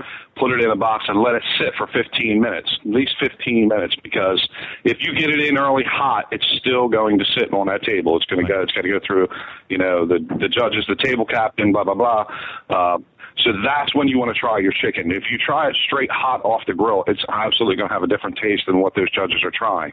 So we purposely practice that, try it, and then and adjust according to it. Dennis, is that something similar to why you're letting it rest a little bit, or not necessarily? Yeah, I mean, when we get it off at 11:30, 20 to 12, it sits there on it sits on actually hot trays. So it is staying hot, and then we will box it up. And as she takes it in, I'll taste the piece. When she gets back, she'll taste the piece. And, I mean, we pretty well know what we got then. I mean, it's been 10, 15 minutes, and the chicken, when it hits the table, there normally goes in right away to the judges because they don't have to rotate the boxes. We know that, so. All right, so, Dennis, you're cooking, X amount of pieces, and then you're turning in, I believe you said it was like 9 pieces. How are you picking out those pieces that make it into the box? Is it strictly, uniform in size and look and color? Yes. Dan, how are you picking out your pieces? Same thing. We separate. Again, we're trying to start with the same size pieces. So once they're cooked, we'll pair them up as far as same sizes. We'll taste, if we have larger ones, we'll taste those. We have smaller ones, we'll taste those. Whichever ones seem to be the more preferred, that's the ones we're going to turn in. That's basically how we do it. But we pair everything up by color, by size. That way you know what you're turning in. It's, obviously you can't taste every piece that you're going to put in the box, but if you have one that's similar in size, you at least know in the area of where you're at. And, Bob, how are you picking your chicken pieces out to turn it? It's virtually the same way. We size them up. We try to get 6 or 7 that's the same size, put these together, and then we figure out which ones we want to use. We check the color, if there's any blemishes on them. Sometimes the skin likes to blister, and, we just pick out our 6 prettiest ones and put in there. All right, so let me ask you this question, and it sounds like everybody's kind of tasting their chicken, 10, 15 minutes when they think the judges might be, so you can kind of get an idea. Before you turn it in, and we'll start with Dennis, are you tasting it first and making any type of adjustment, or no, not at that point? We have not been, because we find our flavor profile has been right. You're pretty well at a point of no return at that point. Dan, doing any tasting prior at all, or no way? No, absolutely. We taste it, we adjust accordingly. They're really, and you really are at that point locked into what you've got. I mean, your flavor profile has your flavor profile. The only thing you can do to adjust is sprinkle some more rub on it. But if you do that, you take a chance of putting like crystalline taste in a judge's mouth. A little sugar, whatever, salt, the granules in their mouth. So you have to kind of be cautious, but. If your chicken's hot enough, maybe it'll melt in a little bit. But other than a little bit of rub and some sauce, you're stuck with what you got. Bob, are you tasting before you're turning it in at all? Not really, no. I've just, our profile turns out about the same every time. And, like I said, you pretty well got what you got at that point in the game. All right. Anything else you're doing to the box aside from garnishing it before you run it in, Dan? Once we get our chicken in there, we grab it, we shake it up and down 6 or 7 times just for good luck. No, I'm just kidding. No, at that point, sometimes we'll do parsley, sometimes we do green leaf, but, it all depends on the day and how we feel and whatever we got, so. Dennis, anything else you're doing before you're running it over to the tent? We're pretty well about the same thing. I mean, if we're running 9 thighs in there, we just kind of decorate it up and make it look good. And you're hiding all the parsley, but you got all chicken there, and that's all they're seeing is chicken then. And we'll finish that question with Bob. Anything that you're doing prior to running into the tent we haven't talked about already? Well, just basically the same. You put your chicken in, we go back and touch up our parsley. But one thing I think might be an advantage is to take your boxes out and let them come up to temperature for about 30 minutes before you're going to put your meat in it. That way you're not putting your hot meat right on that cold parsley. All right, so let me ask this question. I asked the panel members last week and was interested to get their take on it, so might as well ask some of the top 3 chicken cooks in KCBS right now. We'll start with Dennis. This has to do with garnish. It sits, and it's always sat in this, I call it what the hell you call it between heaven and hell? There's a place. I just had it. Where do you call that place? It's limbo. Purgatory. So it sits. Yeah, it sits in this purgatory state of optional. Now, look, I think we can all pretty much guarantee that Bob Roberts, Dan McGrath, and Dennis Keck are not going to turn in a non-decorated box. Would you like to see membership and the board and all this stuff either voted in as yes, it's part, you have to do it, or voted out as no, it's not allowed, versus keeping it in this optional state, which we all know if you want to win, you're not going to not decorate a box. Bob? As far as whether they should use the parsley or not, I think they should that or get a artificial mat and put in there something to hold the chicken in place and give them out with the boxes and everybody's the same, man.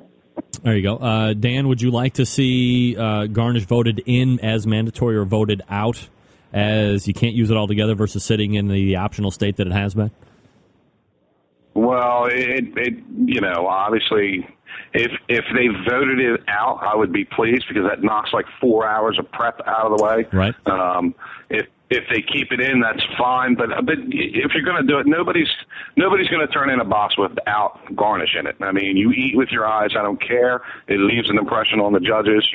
If you want to be the outcast and stand, I got perfect chicken, I don't need garnish.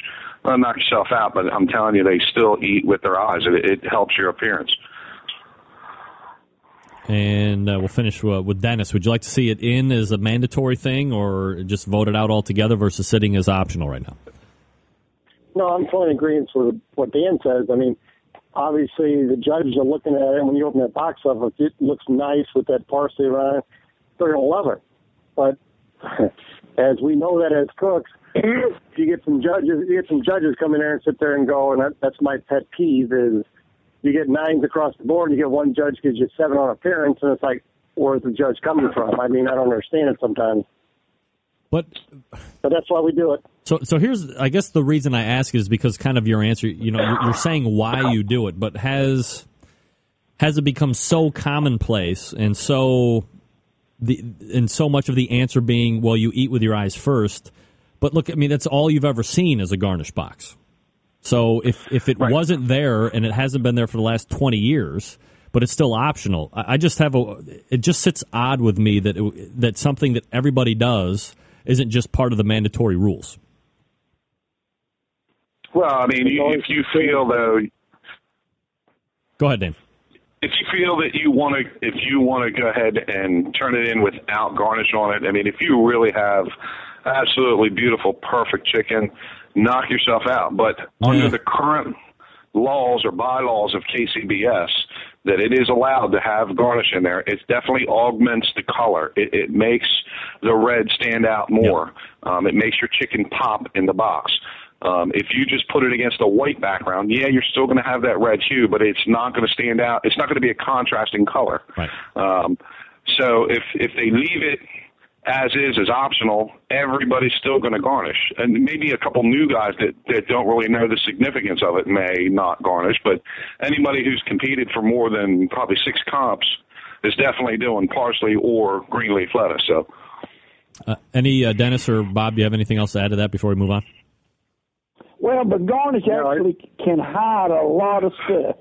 I mean, if you need a corner covered up, the garnish.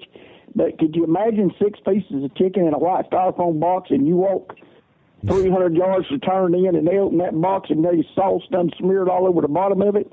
I mean, that wouldn't be appealing to them. Dennis, anything? No, like I said, we're just totally for the garnish. I mean, I like it. I like the way it looks. When you show people your pictures of your box, they're like, oh, my gosh, look at that. What were the judges thinking? They give you a 7? All right, so we'll turn around. Last portion of the show, we call it the parting shot segment. So if you have anything you'd like to promote or say where you're going to be at or you got something to sell or whatever the case may be, go ahead and let it all hang out here. We'll go to Dennis Keck for Smoking Butts. I just want to promote. We do have a jewelry store, but we're making up a ring right now for Big Mo. Everybody's going to see Big Mo in the next 3 or 4 weeks. He'll have a ring on size 16. It's going to be an awesome looking piece. And the Rebel Smokers out here in St. Louis, it's a really nice smokers on the same concept as the Stumps. But other than that, we switched to a Rebel, and we've been hitting. So we love them.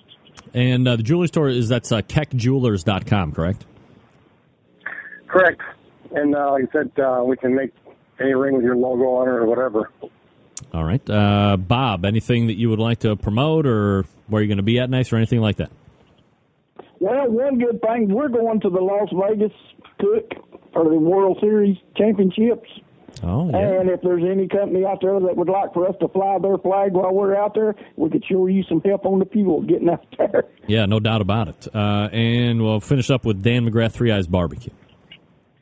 Okay, I got 2 things. Number one, for the new cookers, the guys that are just getting into comps or whatnot, or even guys that have been doing it for a while, if you take the extra 3 seconds to take a picture of your box right before you're closing it to turn it in, get your results, whether you're happy or sad, you're ready to kick the truck, whatever. Wait about 2-3 weeks, then look at them. And then honestly look at what that judge is telling you. Hey, it's a 7. And look at, if you can objectively look at that picture, then you'll get somewhere. You'll actually start to increase what you're doing. Second thing is 3eyesbbq.com. Stop by. We'll be at Bel Air, Maryland next weekend. New Holland 2 weekends after that. Stop by the rub. Check us out. All right, so we have Bob Roberts from 2 Old Men and a Grill, Dan McGrath, Three Eyes Barbecue, Dennis Keck, for Smoking Butts. Guys, appreciate all the openness and candor as far as chicken prep is concerned, and continued success to each and every one of you guys. Thanks for coming on today. Thanks. Thank you. You got it. There they are. Another successful round table in the books, if I do say so myself. Is there any way I'm going to get out on time? Kevin is going to sniper me all the way from Oviedo. All right, quickly, let me tell you about Fred's Music and Barbecue. Look, unsavory businesses, we talk about it all the time. I can do the read, but look, I know all about Fred. He's been a long-time sponsor of the show, and here's the bottom line. You want to deal with somebody that is reputable, that has stuff in stock, and that is going to be able to ship it to you quickly, and is fair in price. Look, you could sit there and scour the internet for everything that's potentially cheap, and what's the bottom line here? You might find something, be able to put money down on it, but they just don't have the inventory because they're actually not able to buy it at that price. So now they're going to wait around, and once they get it, they might send it to you. That could be 10 years from now. You're screwed on the internet. Not at Fred's Music and Barbecue. Everything they have is in the store. It's in stock. It's ready to ship to you promptly, and you're going to get it at a fair price. If you want to work a better price, call Fred. Tell him you're listening to the show. Tell him Reppy said that he's a businessman. You might want to work a special deal out. You never know. Fred's not looking to lose sales. But he's priced fairly. He's got the stuff in stock, and it ships out to you. 3 of the things that I look for when I'm buying anything on the internet. Do you have it?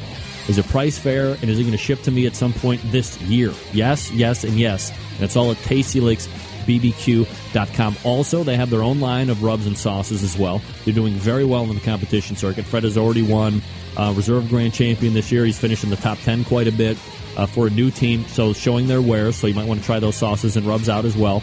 And they carry a full line of smokers, the charcoal grills, the pellet-fed cookers, those smoke disc cookers like the Bradleys, their big green egg spurts. They're going to be having a brisket class this upcoming weekend, I believe. So if you're in Shillington, Pennsylvania, look them up there. Do yourself a favor. Quit screwing around, buying all your other barbecue stuff, the accessories, the grills, the smokers from anywhere else on the internet, and go to tastylicksbbq.com. Just let the confidence exude as you keystroke in what you want. Send off your payment to Fred, and boom, that stuff will be there before you know it. And they will help you after the sale as well, just like the Barbecue Guru does. Fred Bernardo, the gang at tastylicksbbq.com. We will come back and wrap the show, and I'm going to be done at 11, whether I like it or not. Stick around. We'll be right back. Get in the smoke. Call 877-448-0433 to get on the air. Now, here's your host, Greg Rempe. All right, we are back. Coming up on 57:35. And a great chicken roundtable. Hopefully you were able to get a lot of information from that. I know I was. People are steaming chicken, confit, cooking chicken in fat. That's right, cooking chicken in what? Fat. It's very popular. I love fat. Fat is flavor. No doubt about it. All right, there you go. We had Bob Roberts, we had Dennis Keck, we had Dan McGrath, 3 of the top chicken cooks in KCBS right now. Like it or not. Peace out, Dave Bosco, number 7 for you. Jack Daniels. Sponsor me down there. It'll be awesome. We'll have a party. I'll get you so drunk we'll throw up and you finish last. All right, thanks to first guest, Andy Rabinowitz. He bought my barbecue for him. We also had Justin McGlaun. Lucky's Q won the Sam's Club Regional this past weekend. We also had Stan Hayes talking about Operation Barbecue Relief. And then we had the Chicken Roundtable. Bob Roberts, Dan McGrath, and Dennis Keck, respectively, on the panel. If you have raw cast iron, season it each and every time. When it starts to cool down, scrape it off, get a little Pam, a little Crisco. Let those cast iron grill grates serve you for generations to come. Also, September 11th, 2001. I will never forget. Huge show already for next week. Until next Tuesday at 9 p.m. Eastern Standard Time, this is your program host and proud U.S. American, Greg Rempe. Good night now.